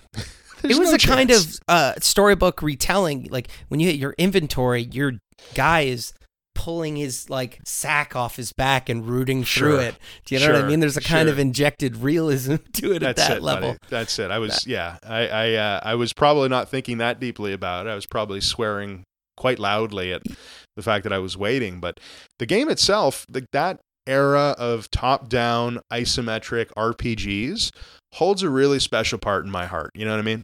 Yeah, and it was like the first of its generation to really bring that flow of movement to an isometric top-down view that rolled battle into it on the same map, so you're fighting and moving around in the same space, that like set it apart from other games that felt more like either closer to an Ultima that's like really chunky, or the other side of a really similar thing, like a point-and-click adventure, like Right. Your Monkey Islands, or one I recently played called Stygian. It's an Arkham thing. It's a Cthulhu mythos thing. But Nice. Those games feel a little bit different, and they kind of nailed that feel and ran with it for a bunch of games. Yeah, man. I mean, Neverwinter Nights, I've spoken about that game many times, but I remember, being a whatever preteen or young teenager, whatever, and had one of my friends over, and we spent the entire Christmas break just loading up, and we couldn't even figure out how to do local area network. Like we couldn't figure out how to do 2-player co-op. You know what I mean? So we just played it on 2 separate computers separately. We That's what's up. downloaded mod packs and adventures. We'd download the same adventure pack made by some dude in whatever, Tucson, and we'd load it up and we'd play it together for hours and hours. And by the end of that 2-week period, I had like a level 17 cleric, and it was just like, it's one of those, is it the most perfect game of all time? Certainly not. But it's one of those moments of gaming memory that you just don't get rid of. It's why you continue playing video games, It's such a perfect COVID metaphor. They're like, you guys are playing together but apart. Oh yeah. Well, and that's exactly, no, I was just going to say, I'm actually interested about that because, so much of the gaming or the smoking ritual is about doing it with another person, right? For me especially, gaming is almost always a multiplayer activity, but the smoking too, right? Passing a joint is not really something we get to do during COVID. Have you shared cannabis with anybody during this period other than your lady? I have to say I have. within my. Oh, you didn't puff pass, did you? I'm almost certain I did. Yeah. Oh, Dan. I was That's a no-no, buddy. I was there in my circle. Okay, I'll tell you that. I happen to know that they're both almost always quarantiners. They're not running a sandwich stand in Times Square. And I did take their temperature rectally before I got the. Great. Yeah. Which glad you got that out of the way. Then then we're A-okay. And then she rolled the joint, so it was messy. Yuck. I mean, that's the thing right now, right? Like a lot of people are not rolling big joints or buying big joints. You know, Reddy's is an example, one of the hottest products through COVID because there's 10 of these in the pack. You know, they're 0.35 gram pre-rolls. So you're buying an eighth functionally for about $30. So you're less than $10 a gram. And you've got 10 occasions in here, which means that if you've got yourself and 4 other people and you're outside in a park, you know. Hold up, Andy. 10 occasions. Are you reading right off their marketing material? I think if I searched you right now, I'd see a check that says Redican. And on the notes, it says betrayal. I mean, what's funny is that I'm just legitimately so passionate about this product because, you know, for me, I look at, and I realized I was buying joints this way in that I was really tired of buying 1 gram joints. I actually, pardon my You're French, like the guy in gray on the infomercial. Are you tired of buying 1 gram joints? You like drop it and then it like breaks in your hand and then somehow like you're lighting it from the wrong end. You're like, how does this even work?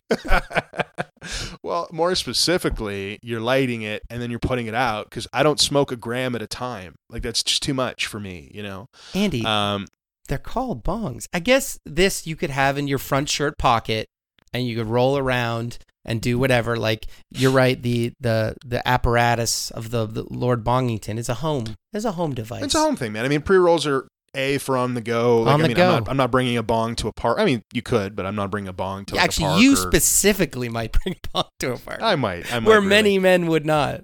Right. That's actually very fair. I've given bongs to more people than I care to admit. Pre-rolls are just the ultimate inconvenience, right? You know, if you just don't want to roll a joint. Like even for me, I've changed my rolling habits to the point where I now roll 5 to 10 joints at a time. I'll take down an eighth. Andy, what do you do with your butts? You mean my roaches? Are they a quote roach? Like when you stop smoking it and you have just the filter, what do you do with the filter? Well, the filter's cardboard, so it just goes in the recycling. Okay. So, but look to me, like show me the end of that. This is not obviously for our listening audience, but I need to peep these back ends. Can't see it. No, you need to show it to me like, yeah. Oh, it's like just a thick old rolled piece of cardboard that looks like a yin and a yang. It's like a rolled piece of cardboard, buddy. It looks just like a filter tip. It's like the fattest filter you've ever seen. How much of the Reddy is that? Like as a balance? It's about a third. Okay, so that thing's like, hold it away so I can see it a bit. So it's about 3/5 actually of the length of it. Yeah, about 3/5.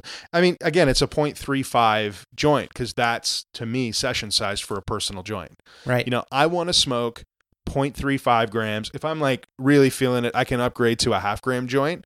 But like 0.35 is perfect for me. You get a little tune on, you're not too high, and like just a beautiful experience. And so the ones that are the larger size, it's the same form factor, looks just like a cigarette, but the filter's just shorter. Nah, Reddy's only come in 0.35. So if you're going to go, like another pre-roll joint would be just from a different company or a different brand. The look of it to me, they could make another portion of that easily the same weed and just have sell a larger size.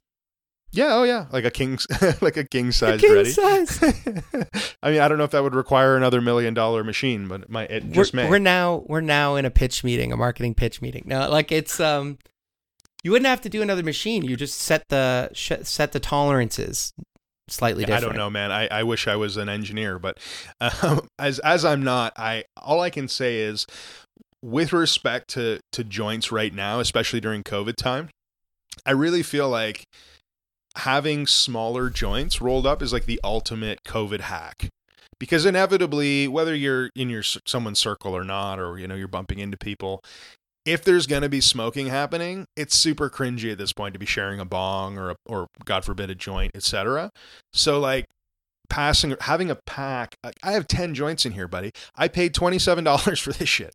So that means that I've got 10 joints, $27, less than $10 a gram, and I can go and like give these out with impunity so that you can have some and I can have some and we can have the experience of sharing a joint without actually having to share a joint. Andy, you can be the candy man. It's just like you just hand it out like, dude, you nailed it.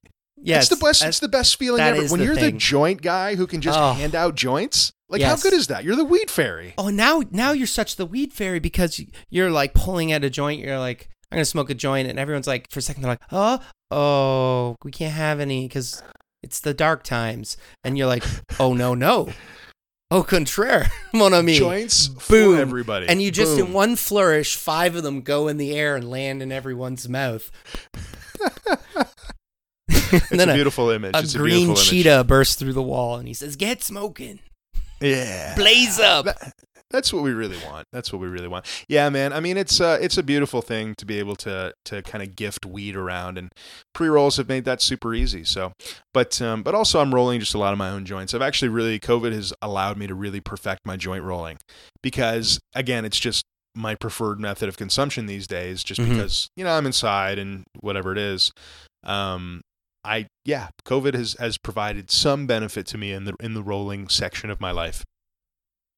I think. Hey, how's this Critical Orange Punch hitting you? Obviously, we've sort of hunkered into a similar vibe. Our vibrations have aligned. I've got that Kush feeling, but it has not made me feel in the least bit dopey. It has brought me to a tenable level of focus and energy because I had a bumpy day, buddy. I was haggling over cars and playing a chiropractor. I got to do this move on my girlfriend that I've never tried before. I'd like to tell you about it right now. It's called the intercostal hook, and it's a diagnosis procedure to rule out and confirm certain back pain issues. She had severe back pain the night, woke up screaming. We're panicking. Everything's panicking. And I'm like, I wonder, do you have an aortic thrombosis, or are we talking about some combination infection between the kidneys and the gallbladder? We're checking blood pressure, checking temperature, heart rate.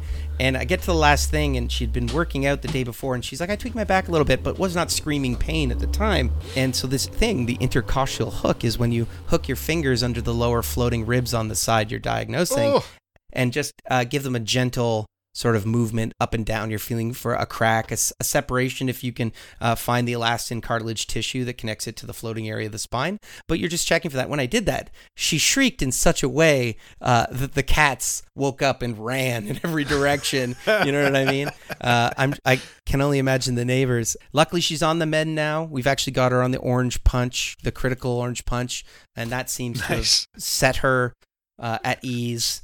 Set her free. I'll tell you, man, the muscle relaxants in the danger time when her back was spasming, that was golden. But I think for back pain, especially in this situation, we just dovetailed her into like some microdosing amounts of this particular strain. And we had a couple, because this is all from a medical grower, we had a couple to pick from that have a lot of anti-inflammatory calming effects. It's interesting, and I'm going to segue into a topic that's somewhere else in our show notes, but it's just such a perfect time. So if you want to stay cool in the summer, Andy, I think you know this, marijuana is actually an excellent thermogenic compound for you chemically. I did not know that. Yeah. I actually didn't know that. What? What does that mean? It's one of the reasons why it's so prevalent, we think, culturally in places like India and Pakistan and Turkey in the form of hash. It has this mechanism, and I actually have it here because I think it's interesting enough for me to mention by name, that triggers your body temperature to drop a couple degrees. And actually at the same time, it also slows your heartbeat slightly in many cases, drops you down a little bit. Now, the reverse of that is in some cases, the same mechanism can make you jump all the way to an extremely fast heart rate. By the way, even though Dan sounds like a doctor, Dan is not a doctor. And so if you're listening to Dan talk about things in relation to your body and your wellness, talk to a real doctor. So, Andy, I prefer to describe myself as a medical enthusiast. There you go. So the mechanism is the That's how biker gangs got away with being motorcycle enthusiasts. I'm going to have to come in defense of biker gangs so they're motorcycle clubs, sir. MCs, baby. Hey, please continue on your medical scholars and gentlemen. On your medical thrombosis. You would like to continue on my medical thrombosis. So just in the same way that hot drinks can cool you down, The hot tea or whatever beverage activates special receptors on your tongue that detect heat. These are the TRPV1 receptors that communicate with the rest of your body and activate a cooling response from the inside out. This is similar to the same compound that's in spicy foods, chili peppers. They activate the like same... capsaicin. Yeah, I always say capsaicin, like we're going I always skiing. say capsaicin also. We're going to have some very, very refreshing beers, which I could go for right now. But so anyway, this is why... go for a Klondike bar. So for this reason, like hot drinks in tropical climates have gone with spicy foods and in many places cannabis imbibement. And so this reaction with this receptor in your tongue directly stimulates your hypothalamus that regulates your body temperature. And you do it similarly with very cold water, which will actually make you hotter because your body detects all this cold water and your hypothalamus says, hey dog, y'all about to get real cold, so we're going to light up this piece. Nice. Interesting. So it helps control your body temperature down. Yes. Cool. I got as a medical enthusiast, because we mentioned hot drinks, try to keep them under 149 degrees Fahrenheit. We're finding out that temperatures above that cause esophageal cancer, as well as if you're using mouthwash that has actual alcohol content in it daily, the same effect. And this is quite fascinating. There's a knock-on element here that I have to talk to that connects to this whole concept. Is similarly the brain also encounters THC delta 9, which is the primary active ingredient, I guess you call, in weed. It actually acts as a kind of antioxidant for your brain. And specifically, they've noticed it reduces MDMA toxicity. Specifically in mice is where all these studies were done because you can't give humans MDMA toxicity. Sure. Along with a lot of the other, and they're classified, the classically hallucinogenic drug, all those classes of drugs use the same chemical or similar chemical mechanisms to kind of clear the brain out of harmful, what are described as free radicals, the opposite of, what would be removed from an oxygenation process. Like when you talk about oxidants, that is a molecule that has been oxidized and become a free radical, damaging to the cells and tissues around it. That's pretty problematic. Dan. I had to go all the way deep into it, but TLDR, guys, if you're feeling a little bit schvetty, just get under that green. Have some Schweed. Have some Schweed in your peep and smeek it. You peep. Take a schmeek of me peep. Oh, we just went from Dr. Oz to Sesame Street in about 13 seconds. Dan, I want you to brace yourself for a second. I've braced. I've girded my loins. Mortal Kombat. Yeah, I mean, Mortal Kombat. Raiden. Johnny As if Cage, there's a new movie. Liu Kang. Sonya. Oh, Sonya. My God. So we're talking the original Mortal Kombat movie. This was a 90s movie. It was from... Get over here. Yeah, that's right. Do you know who almost played Sonya Blade in that movie? Ooh, let me guess. Yeah, hit it. Goldie Hawn. Too old. Respect to Goldie. Respect to Goldie. Kate Hudson. That's a nice lateral movement, and I'm starting to get what your preference is. Now, remember, this person's going to be expected to learn karate or some kind of martial. Robin Williams. Nailed it. Got it in 3. Let me give it to you. Contemporary, on the come up. He played a genie, Dan. I just want let it be known. He played a genie. He played your grandmother, your specific one. It was a drive-by fruiting. Mrs. Doubtfire. Oh, I missed Matchmaker. Yeah. Oh, what a Pierce movie. Brosnan was an absolute gem. To look at this movie about Robin Williams cross-dressing as an elderly grandmother to nanny for his children that he's not supposed to see. The nice mix of that 90s problematic heartwarming. And Pierce Brosnan, look at that, read the script. He's the jerk new guy for most of the movie. He gets a little redemption in the end. And he said, yeah, I'm doing 100%. This. And God bless him. Robin can do this. God bless him. My favorite scene is when Robin Williams is on the bus and his pantyhose has come down because he just doesn't care. He's had a long day with the kids. He's made a lot of dinner. And Yeah. the bus driver, the older bus driver's like eyeing him up. He's like, "Oh, I like a natural woman." It's such an honest to God like moment of I mean, actually, now that I think about it, it's pretty pervy. Bus drivers should not be eyeing up strange women on the bus at night. That's very the intimidating. nice mixture of something and problematic. The 80s and 90s films, like That's it, funny, man. That's it. problematic. You're like an innocent old guy preying on women at night. Not so Yes, cool. that's right. Where they're a captive. In a position of authority. I will crash that's this sinister. bus. That's got sinister in a second. It got really, really sinister. But coming all the way back to Mortal Kombat, Andy, the Mortal actress Kombat. in question on the come up. Oh, hold on. She's in the mask. I had Nope. it. I had it before. Jim Carrey. Not Jim Carrey. Cameron Diaz. Pow. I see. So Cameron Diaz was supposed to be Sonya Blade, but she injured her foot. And they got the actress from Billy Madison to fill in to be Sonya Blade, and she kills it. I see. Yes. Yeah, Sonya. I see. What are you? Andy, have we both hit space? Have we hit? Has the blast doors open and we're floating into space? We're talking about Mortal Kombat. God Bud has taken hold. I'm feeling very relaxed. I just want you to tell me about Mortal Kombat. That's all I want here. You tell me what's going on in this new movie. What's going on in this new movie? We're not talking new movie. That's not the headline. The first headline is Mortal Kombat, the first movie, remains to this day the best video game adaptation film that's ever been made. I think that is an unarguable fact. It was a movie that was made with very B-movie budgets, and somehow who's the nailed Your it. Soul Is Mine guy? That's Shang Tsung. who Oh, is Shang Tsung, yeah. played by this legit martial artist actor who's done Yeah. many other things. But when he Favorite launches Mortal that, Kombat- when he launches that, Your soul is mine. It's perfect. It's Dastardly. poetry. Dickens Favorite couldn't Mortal have done it Kombat better. character? Favorite in what way? Like your favorite, your personal favorite. The Like one if we were I- playing the- Mortal Kombat right now. I'd You would have play to that go. person. I would have to go. First love Scorpion, second love Raiden. Today, I think I got to be in the Sub-Zero camp. Yeah, it's got to be Sub-Zero for me. It's got to be Sub-Zero or Smoke. Smoke, yeah, one of the many alternates. What do you like about Smoke?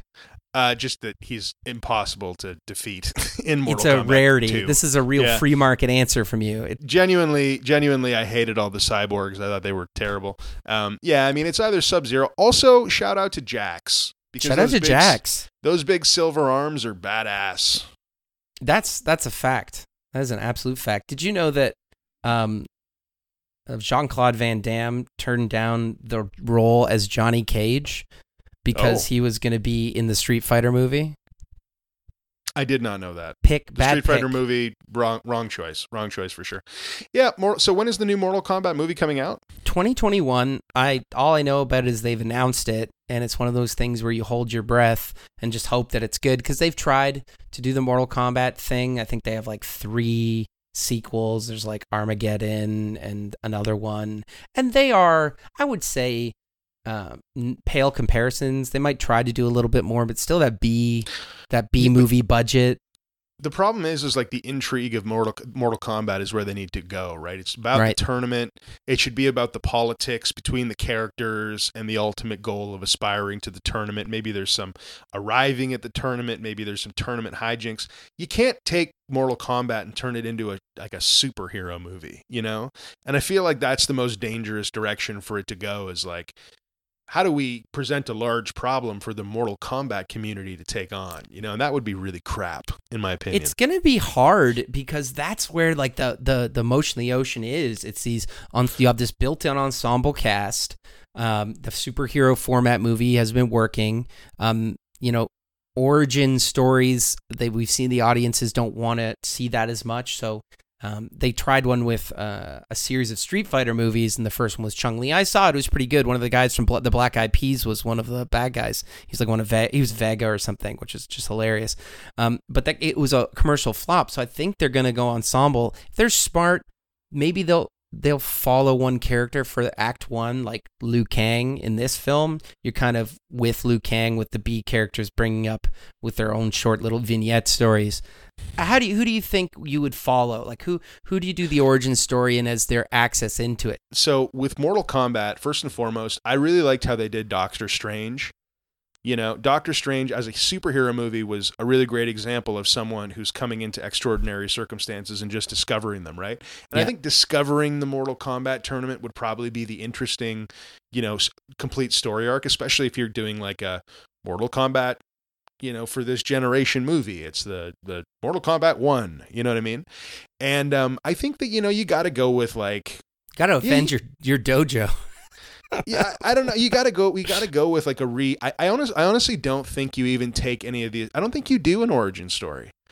You know, I think you go with a totally different character, or else you go with a character that up until like 2/3 of the way through the film, you don't recognize what character they are until they like slip into the role. You know what I mean? And it becomes an origin story, but it's just you know, a greater vignette of like the overall world. You can't do like Sub-Zero, you can't do like Scorpion, because those guys have got to be just weird. They're like a great weird backdrop. You're so right about Doctor Strange, because by that time Marvel had honed the origin story into this art. They had done so many origin stories that they were able to take this relatively unknown character, Doctor Strange, get him all the way in to magic school up in the Tibetan mountains as Benedict Cumberbatch, Benedict Cumberbatch, and what is it, Anne Heche. They cut all the extra stuff out. Tilda Swinton just punches him into his astral form the first time they meet.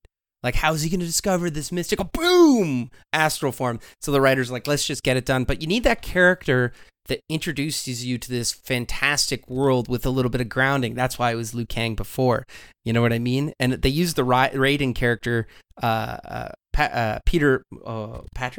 Christopher Lambert, to be Raiden. He actually did the French dub over in for the French version, because he also speaks French. They hand it off to Raiden, and things just get slowly and slowly more fantastic, and they let it hit the audience slow. That's it. Do you think the Mortal? Yeah. That's the move, right? It's the Yes. making it more and more fantastic. Because you look at Mortal Kombat, and part of it is not just that it's a fighting thing. Like, what was that fighting movie? Something Bloodsport. Bloodsport. Yeah, that fighting movie from the 90s, Bloodsport, which was awesome. This isn't Bloodsport, right? This is Bloodsport plus fantasy. You got like Shiva with like 6 arms and shit. You've got Sub-Zeros and the Scorpions of the world. You've got just generally fantastical fighters, right? And I think, you know, simultaneously doing those characters justice with amazing modern costuming and CGI, and at the same time creating enough intrigue around it that like you're introducing these fantastical elements as they come along from a person who goes from being a Bloodsport style fighter to a Mortal Kombat participant. You could have a hell of a movie there, Dan. I feel like we should make it. I think we are ill-equipped. Mortal Kombat, the first one, makes these bets in a really big way, and like so they could use their money in set pieces to get both these things accomplished at the same time. You see this one normal fight between Kano and Sonya. It's like a normal. He's kind of got a cyborg face, so you're like, oh, a cyborg face, that's new. And then Johnny Cage like runs into Goro. He sees his like shadow in a castle and follows him. That's a fight. Really excited, literal cliffhanger, and he bests and kills Goro. So canon for MK. Johnny Cage kills Goro. Then you got Liu Kang accidentally wanders in to see Reptile. He's saved by Katana. And then later, Johnny Cage runs into Scorpion. So they get these meetings with the Fantastic done in these just awesome backdrops, and sometimes they hand wave it so hard, like the Scorpion fight.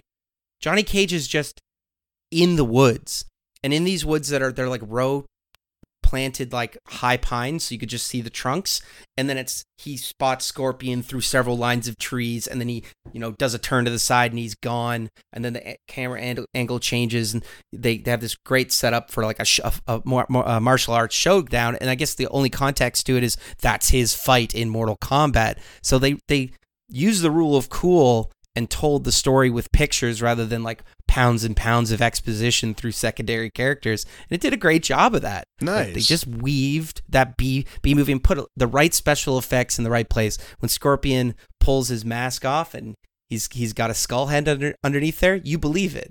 They put the dollars in the right place. That's awesome. Yeah, that's awesome, man. I mean, by the way, I need to watch this movie again.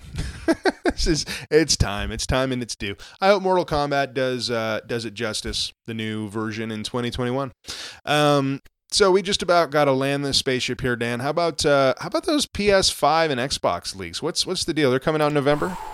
We got a rumor, and like full disclosure, yeah, this industry insider, I forget his name, has been slightly wrong before, so you kind of got to take it with a grain of salt, but we've got some dates. Slightly wrong or partially right? Both at the same time. We got some dates for the Xbox Series X at November 6th. And that's like the grand launch, and they're actually selling some of the Series S, the digital version, on the 5th. The digital only version. That's which correct. I take a personal offense to. Yes, they're putting their chips on the table the way they want you to buy. Yuck.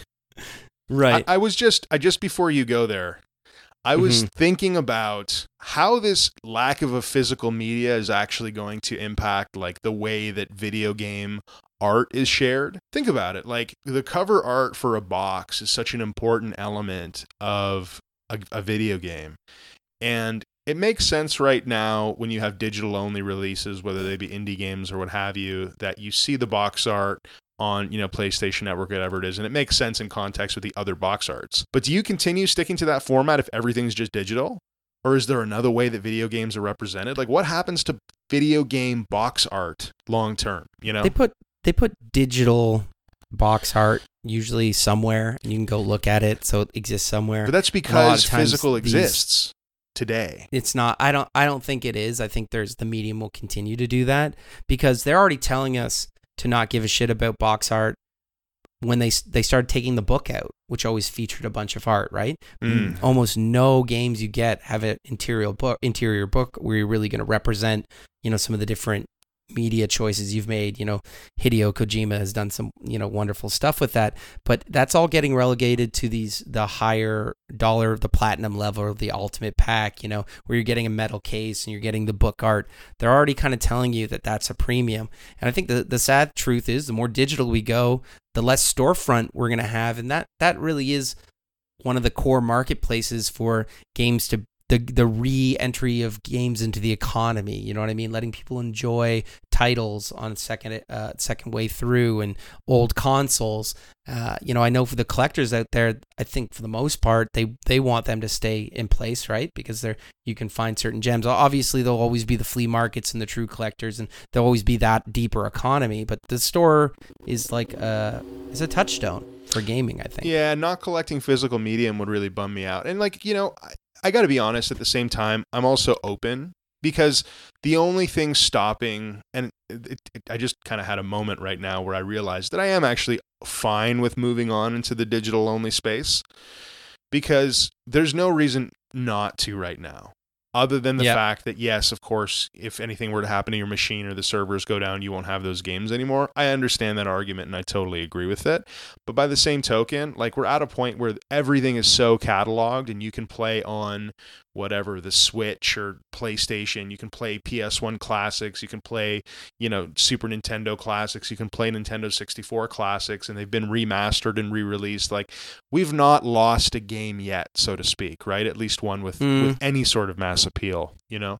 And so it's like, okay, well, all those things considered, if we move into a world of digital only, maybe that actually sets us up for a world where, yes, it's true, stores like EB Games, for example, or GameStop have been just trying to turn themselves into toy and game retailers, right? Like you go in desperation. Well, yeah, you go in there. It's not even about the video games anymore. Now it's, the Pikachu toys and the board games and the mugs and whatever. The games are the crunchy outside of the M&M, and the swag is the rich, creamy. And I hope they succeed because I'm not, down with any more retail going away, but it is what it is. That being said, though, like maybe it makes room for just a new innovation in reveling in the culture of video games. For example, we've already got a world where MMORPGs, for example, have enormous subcultures with, whatever, art books and soundtracks and games and maps and guides and all sorts of things that can be purchased with the game. Maybe instead of those kind of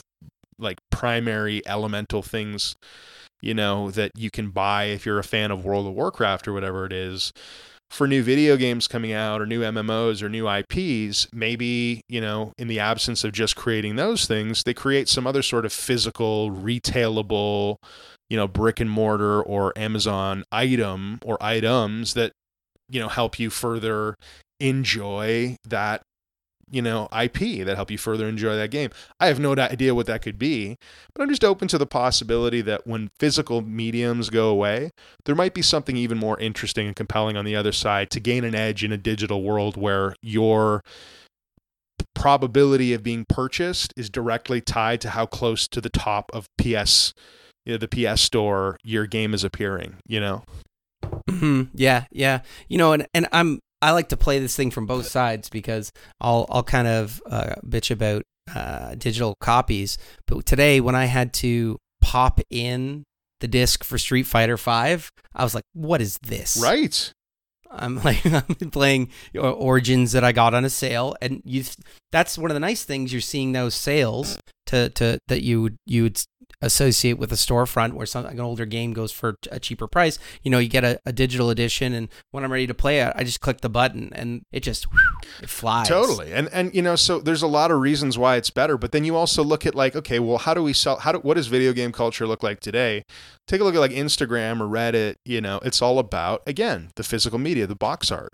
So what's going to happen in the future if you're like, an Instagrammer, just like the Purple Dungeon Squid Instagram channel, but, the video game community at large, and your whole Instagram concept or your whole media concept is sharing in the box art, sharing in the physical copy, sharing in the controller shot and like, the new games I just picked up. It's just going to be interesting to see like what that shifts to when people are no longer showing off boxes. Now it's what? You're not going to take a photo of your TV. So like, where does that art come from, You're right. And there is a beautiful celebration that's come from that. Like, if you're not plugged into the retro game collection community, take a look down there. Like, check out Bo's Games Room. Yeah. I think there's an underscore in there or something. He's got some great stuff, and it's a mixture of like collections and what he's playing, and you see that celebration. Those guys are horse trading games all over the place. Oh, it's fascinating. Yeah, no, I mean, watching, these claim sales happen on Instagram where guys put up lots and people bid on them, watching like the swapping community and all of these designations for, mint in box and complete in box, CIB. Like it's a fascinating subculture. And I think that'll persist for a very long time, of course, because it's a collector hobby, right? But the mainstream, of course, will be very different because you've got, the retro game collecting guys. But then you've got, the whole generation of Twitch streamers and, video game unboxers and reviewers and, enthusiasts and whatever, that it's just like, what does that all look like without physical media? Yeah, fact. Bringing it back to this leak. So I think we left it at Xbox Series X, November 6th. The week following, PlayStation 5 and the digital edition are said to be, or rumored to be, in a week after November 13th. And getting down to the turkey, Andy, the real nuts and bolts, the PS5 is looking at $499 USD. The digital only is $100 less, $399. The Xbox Series X, which is comparable to the PS5, is at $499 as well. They've dropped their digital only $200. They're selling that for $299 USD. That's a nice advantage. So let me ask you first. Are you going PlayStation or Xbox on this one? I'm going to stay with PlayStation just because I have the library of games. I find the familiarity of the controller is still a thing. You know what I mean? I was trying to play Mortal Kombat on Xbox last week, and I got my ass handed to me. Fair point, slight aside. My sweet, sweet lady beat everyone at Mortal Kombat. Nice. Some people twice. Nice. Jaws on the floor. What was her character of choice? She was playing the Xenomorph. Oh, I don't know the Xenomorph. Oh, so going back to Mortal Kombat for a second, this is the thing. Mortal Kombat is now a cross-universe, cross-brand platform. You know, the latest Mortal Kombat guy, you got Xenomorph, you got Predator, you got Terminator, you got Ninja Turtles, you have Jason Voorhees. Earlier editions had all the Marvel or the DC superheroes, but you know, I'm pretty sure Harley Quinn is in this edition. Like, they have external universe characters. It's easy to do it because it's a whole genre, a whole game, a whole story about universe jumping. Sure. So who knows is going to show up in the Mortal Kombat universe? Oh, that's interesting. Yeah. Okay. I'll take some RoboCop. I'm all right with it. Judge Dredd. Dredd. Double whammy. It's worth it if you want to like waste 30 minutes. Watch every single of one character you like's fighting line, because he has a unique piece of dialogue, or four for every particular combatant you can go up against. Nice. Love it. Yeah. Yeah, I recommend Terminator. So you were saying, though, PS5 is the way you're leaning. I'm leaning PS5. Yeah, absolutely. Additionally, because like my PlayStation is also my Blu-ray player, right? And that's why I went that way. Don't forget, those physical mediums are soon to be irrelevant. So the price drop to the Xbox Series X or S, the digital only, doesn't entice me, even though it's $200 cheaper. And if I didn't care about that, I might lean further that way. It's half as much. Yeah, I mean, you know, some of the things that I will say about Xbox is around the time of the 360. So I was a original PlayStation, followed by an Xbox, a PS2 guy, and then while I had PlayStation 2, I then moved over to Xbox, and then back to PS3, and then to Xbox 360, and then finally to PS4, right? So I've literally ping-ponged every generation. And I think I've enjoyed more overall experience with PlayStation, but there are several titles on Xbox that just can't be replaced. Like, for example, my favorite RPG of all time, which is Mass Effect, as well. Although I believe it's available on PS3 at this point, but regardless. Let's talk Halo. That's where I was going. Halo. You know, and Halo for me, like, was the ultimate summation of, like, transcendence. 2000 to 2010 was Halo, you know? And I don't know what this new, whatever, delayed launch title looks like for Xbox. I also like the fact that Xbox is tied in more with the Microsoft games side of things. So I imagine we'll see, you know, some more synchronicities between what's coming out, you know, for Windows, games for Windows as opposed to Xbox. So I'm feeling like Xbox maybe has a more interesting horse, you know, to ride for the next generation. It's never been more compelling. Their UI used to be garbage. It's steadily gotten better on that. They're talking backwards, frontwards compatibility. You're talking about the cross-play stuff. You know, you got to wonder how many exclusive that were previously exclusive PC games are going to come to your new beast. And if you bought a Series X, it probably runs it better than 50% of people's computers out there. That's kind of the thing, right? And it's like you're literally, and I don't know if this is the way it's going.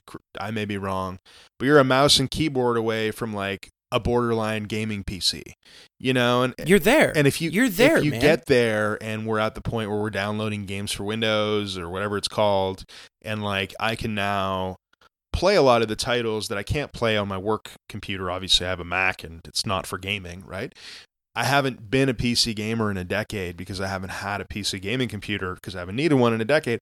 If now my console can assume a little bit more of that identity, you know, I've got Nintendo for the strict console experience. I don't really need like something that's hardwired to my television and like the central media player for the home to be just a video game system. Like, I'd like it to be something more, you know?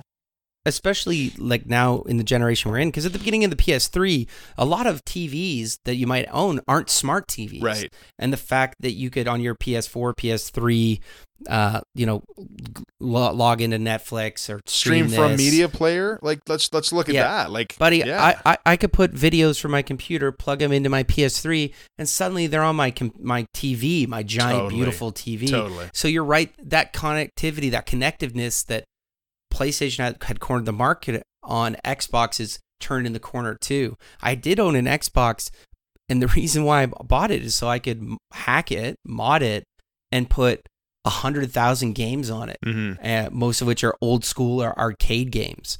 So that kind of openness to a console, the more it lets you reach out into your where your digital desires are. I think the more it's going to connect with people. I mean, I whatever I hear what you're saying there. That's not a motivation at all for me. But which isn't just the idea of like modding a game console. So modding, that was explaining why I got an Xbox that's originally. fair. Like that's no longer the conversation. Yeah. But I mean, set that aside and say there is a little bit of problem with the beautiful thing that is licensing and everything it lets us do. But when games go over a certain age, I think they become historical record, and there should be. I think that making an open platform for yourself to play a Nintendo game, that's out of license is fair play. Well, I mean, I think all of those are probably still in license, but it's neither here nor there. That's a debate for another day. You think what are in license? Well, I mean, if you've got like a Super Mario Brothers from the NES, still very much intellectual property under. Anyway, it doesn't right, but not by the original Conti, right? It's an aside, Andy. For once, accept something that you might feel is semi-problematic and just acknowledge it at the core of the point without hedging or maneuvering around the idea because you're scared some of that foul water of hacking might get on you. Now it's on me. Well, I think I've pirates. Explained many times that I have no issue with like the IP side of that. I mean, it's not something I participate in, but by the same token, it's like I don't really care if anyone else does it. For me, it's like there's a thin wall between the shininess of a game and the gravity of its existence, and it's come out and it's this perfect digital package that the second it's like a pirated piece of data available on the internet for download and cracking to put on your computer, and not only that, but it's on a site or in an environment with hundreds of other games of the same caliber, it just becomes a different thing for me personally.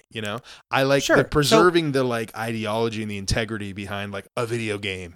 It's a weird quirk that I have, but it's important to my enjoyment of the medium. Andy, do you want to hear my white hat pirate rules? Number 1, if I've owned it in the past, I still own it. Totally okay to pirate. And that doesn't include remasters or redux, extra content. The original release version, if you purchased it, that's yours forever. The disc got broken, you've lost it, you still own the idea of that game, number 1. If it's more than 20 years old, it's open season. Okay. I feel you. I mean, like, so I don't disagree with you on that point. That point specifically. But yeah. But I think so Nintendo, like the digital ownership, who is like selling, Super Nintendo, Legend of Zelda, probably would take umbrage with that statement. Yeah, I think you run into a problem when it's available for purchase still. But Nintendo gets its rocks off selling us the same games over and over and over and over. It's because we buy them, Dan, don't we? It's because we buy them. But you've made me forget my third rule, which was the punchline rule. And you were too scared of getting some of it on. You had to pick and choose from my list which ones you agreed with. Better make all those points the best ones. Yeah, that's right. There's no third. I can't think of it. We can make up a funny one right now. Andy, there's so many versions of Street Fighter. There's like, when I had my Xbox, I had like 150 versions of Street Fighter because of the tournament scene and modder scene that got into Street Fighter really, really early, because they wanted the fighters just to move a little bit faster before they released Street Fighter Tournament. So these guys hacked arcade ROMs to make the characters run at double speed. Yeah. So you would find these cabinets cloistered away in certain locations that you'd start playing Street Fighter and you're like, why is it double fast? Oh. And it was like this super early sort of bizarre mystery, at least to my mind. But you look at the list of the ROMs, there's hundreds of them with different variables tweaked, triple fast, faster fireballs, slower fireballs. 1.65 extra damage. Palette swaps, just like finely tuning in that experience. Yeah, it's really cool, man. I mean, it's and then you let that burble over for 20 years and all of a sudden you've got Salty Bet. Which is, you have what? Salty Bet? Salty Bet is an online AI-controlled fighting simulator that's built on Mugen. And Mugen is an open source fighting engine, right? So basically, you can take... So Mugen is famous for, because it's open source, most of the iterations of games that have been made on it, or fighting, compilations that have been put together on Mugen are like really janky, right? You got guys who like hack together whatever Bob Saget and the Flying Spaghetti Monster, don't animate everything, and create ultra powerful characters with no and low effort, and you've got this abomination of a fighting game that you're watching. Salty Bet takes it a step further. They basically put it on like AI mode, right? And they tell you at the beginning of the fight who's going to be fighting. Everybody bets with imaginary currency. And then you watch these two computer-controlled characters beat the snot out of each other in hilariously bad ways. So, you'll be watching it. And I remember the first time that I got into Salty Bet, I was really stoned, right? I had just consumed, I don't know, really dank indica. There's like 2 houses ago. I was sitting on my couch. I was all by myself for like the next 4 hours. And I put on Salty Bet for 2 seconds because I clicked into it from Kotaku, I think. And I watched Salty Bet for so long, Dan. It was like 3 hours of straight Salty Bet. And like at first you're like, this is really dumb. And then you get into it. You're like, yeah, why shouldn't we see a giant Toro fight, Cthulhu, and then the next match it's Kid Buu? Like, of course we want to see that. And eventually, if you can get past the internet chat room that's attached to it, which is everything that I hate and you hate, it's just a really compelling and wholesome experience. Just turn off the chat though. Yeah, just minimize that. Now, I got to make something clear. Are these AIs really good? No. Or they're really bad? No, extra bad. You're watching just like the most rote 2 computer minds in the most outlandishly, horribly animated skins with broken mechanics all over the place, trying to defeat one another in some sort of loophole battle of the ages. And it's amazing. So you're trying to watch 2 simpletons like hump a doorknob, like 100%. No, it's funny. On the front of it, I'm like, this would be really cool if they were super advanced AI, like an AlphaGo Zero, like they just do perfect moves, they're double canceling, Or is it funnier or better in the long run that they're just like lobotomized? That's it. They're basically lobotomized. So is it like watching 2 sedated chimps fight, or is it like watching 2 people fumble around in the dark trying to find each other? The second one. You might have to miss me with that shit. No, it's excellent. Salty Bet, go check it out. Oh, my goodness. Well, Dan, I think we've got to go ahead and put a pin in this bad boy. Listener questions or games you want to play? PurpleDungeonSquid.com. No, it's not. It's PurpleDungeonSquid@gmail.com. Hit us up. Yes, sir. And if you know where to find us, recommend us to a friend. Or don't. Make sure you follow us on Instagram @PurpleDungeonSquid. Until next time. Please, my friends, keep it dank. Fuck, I am high.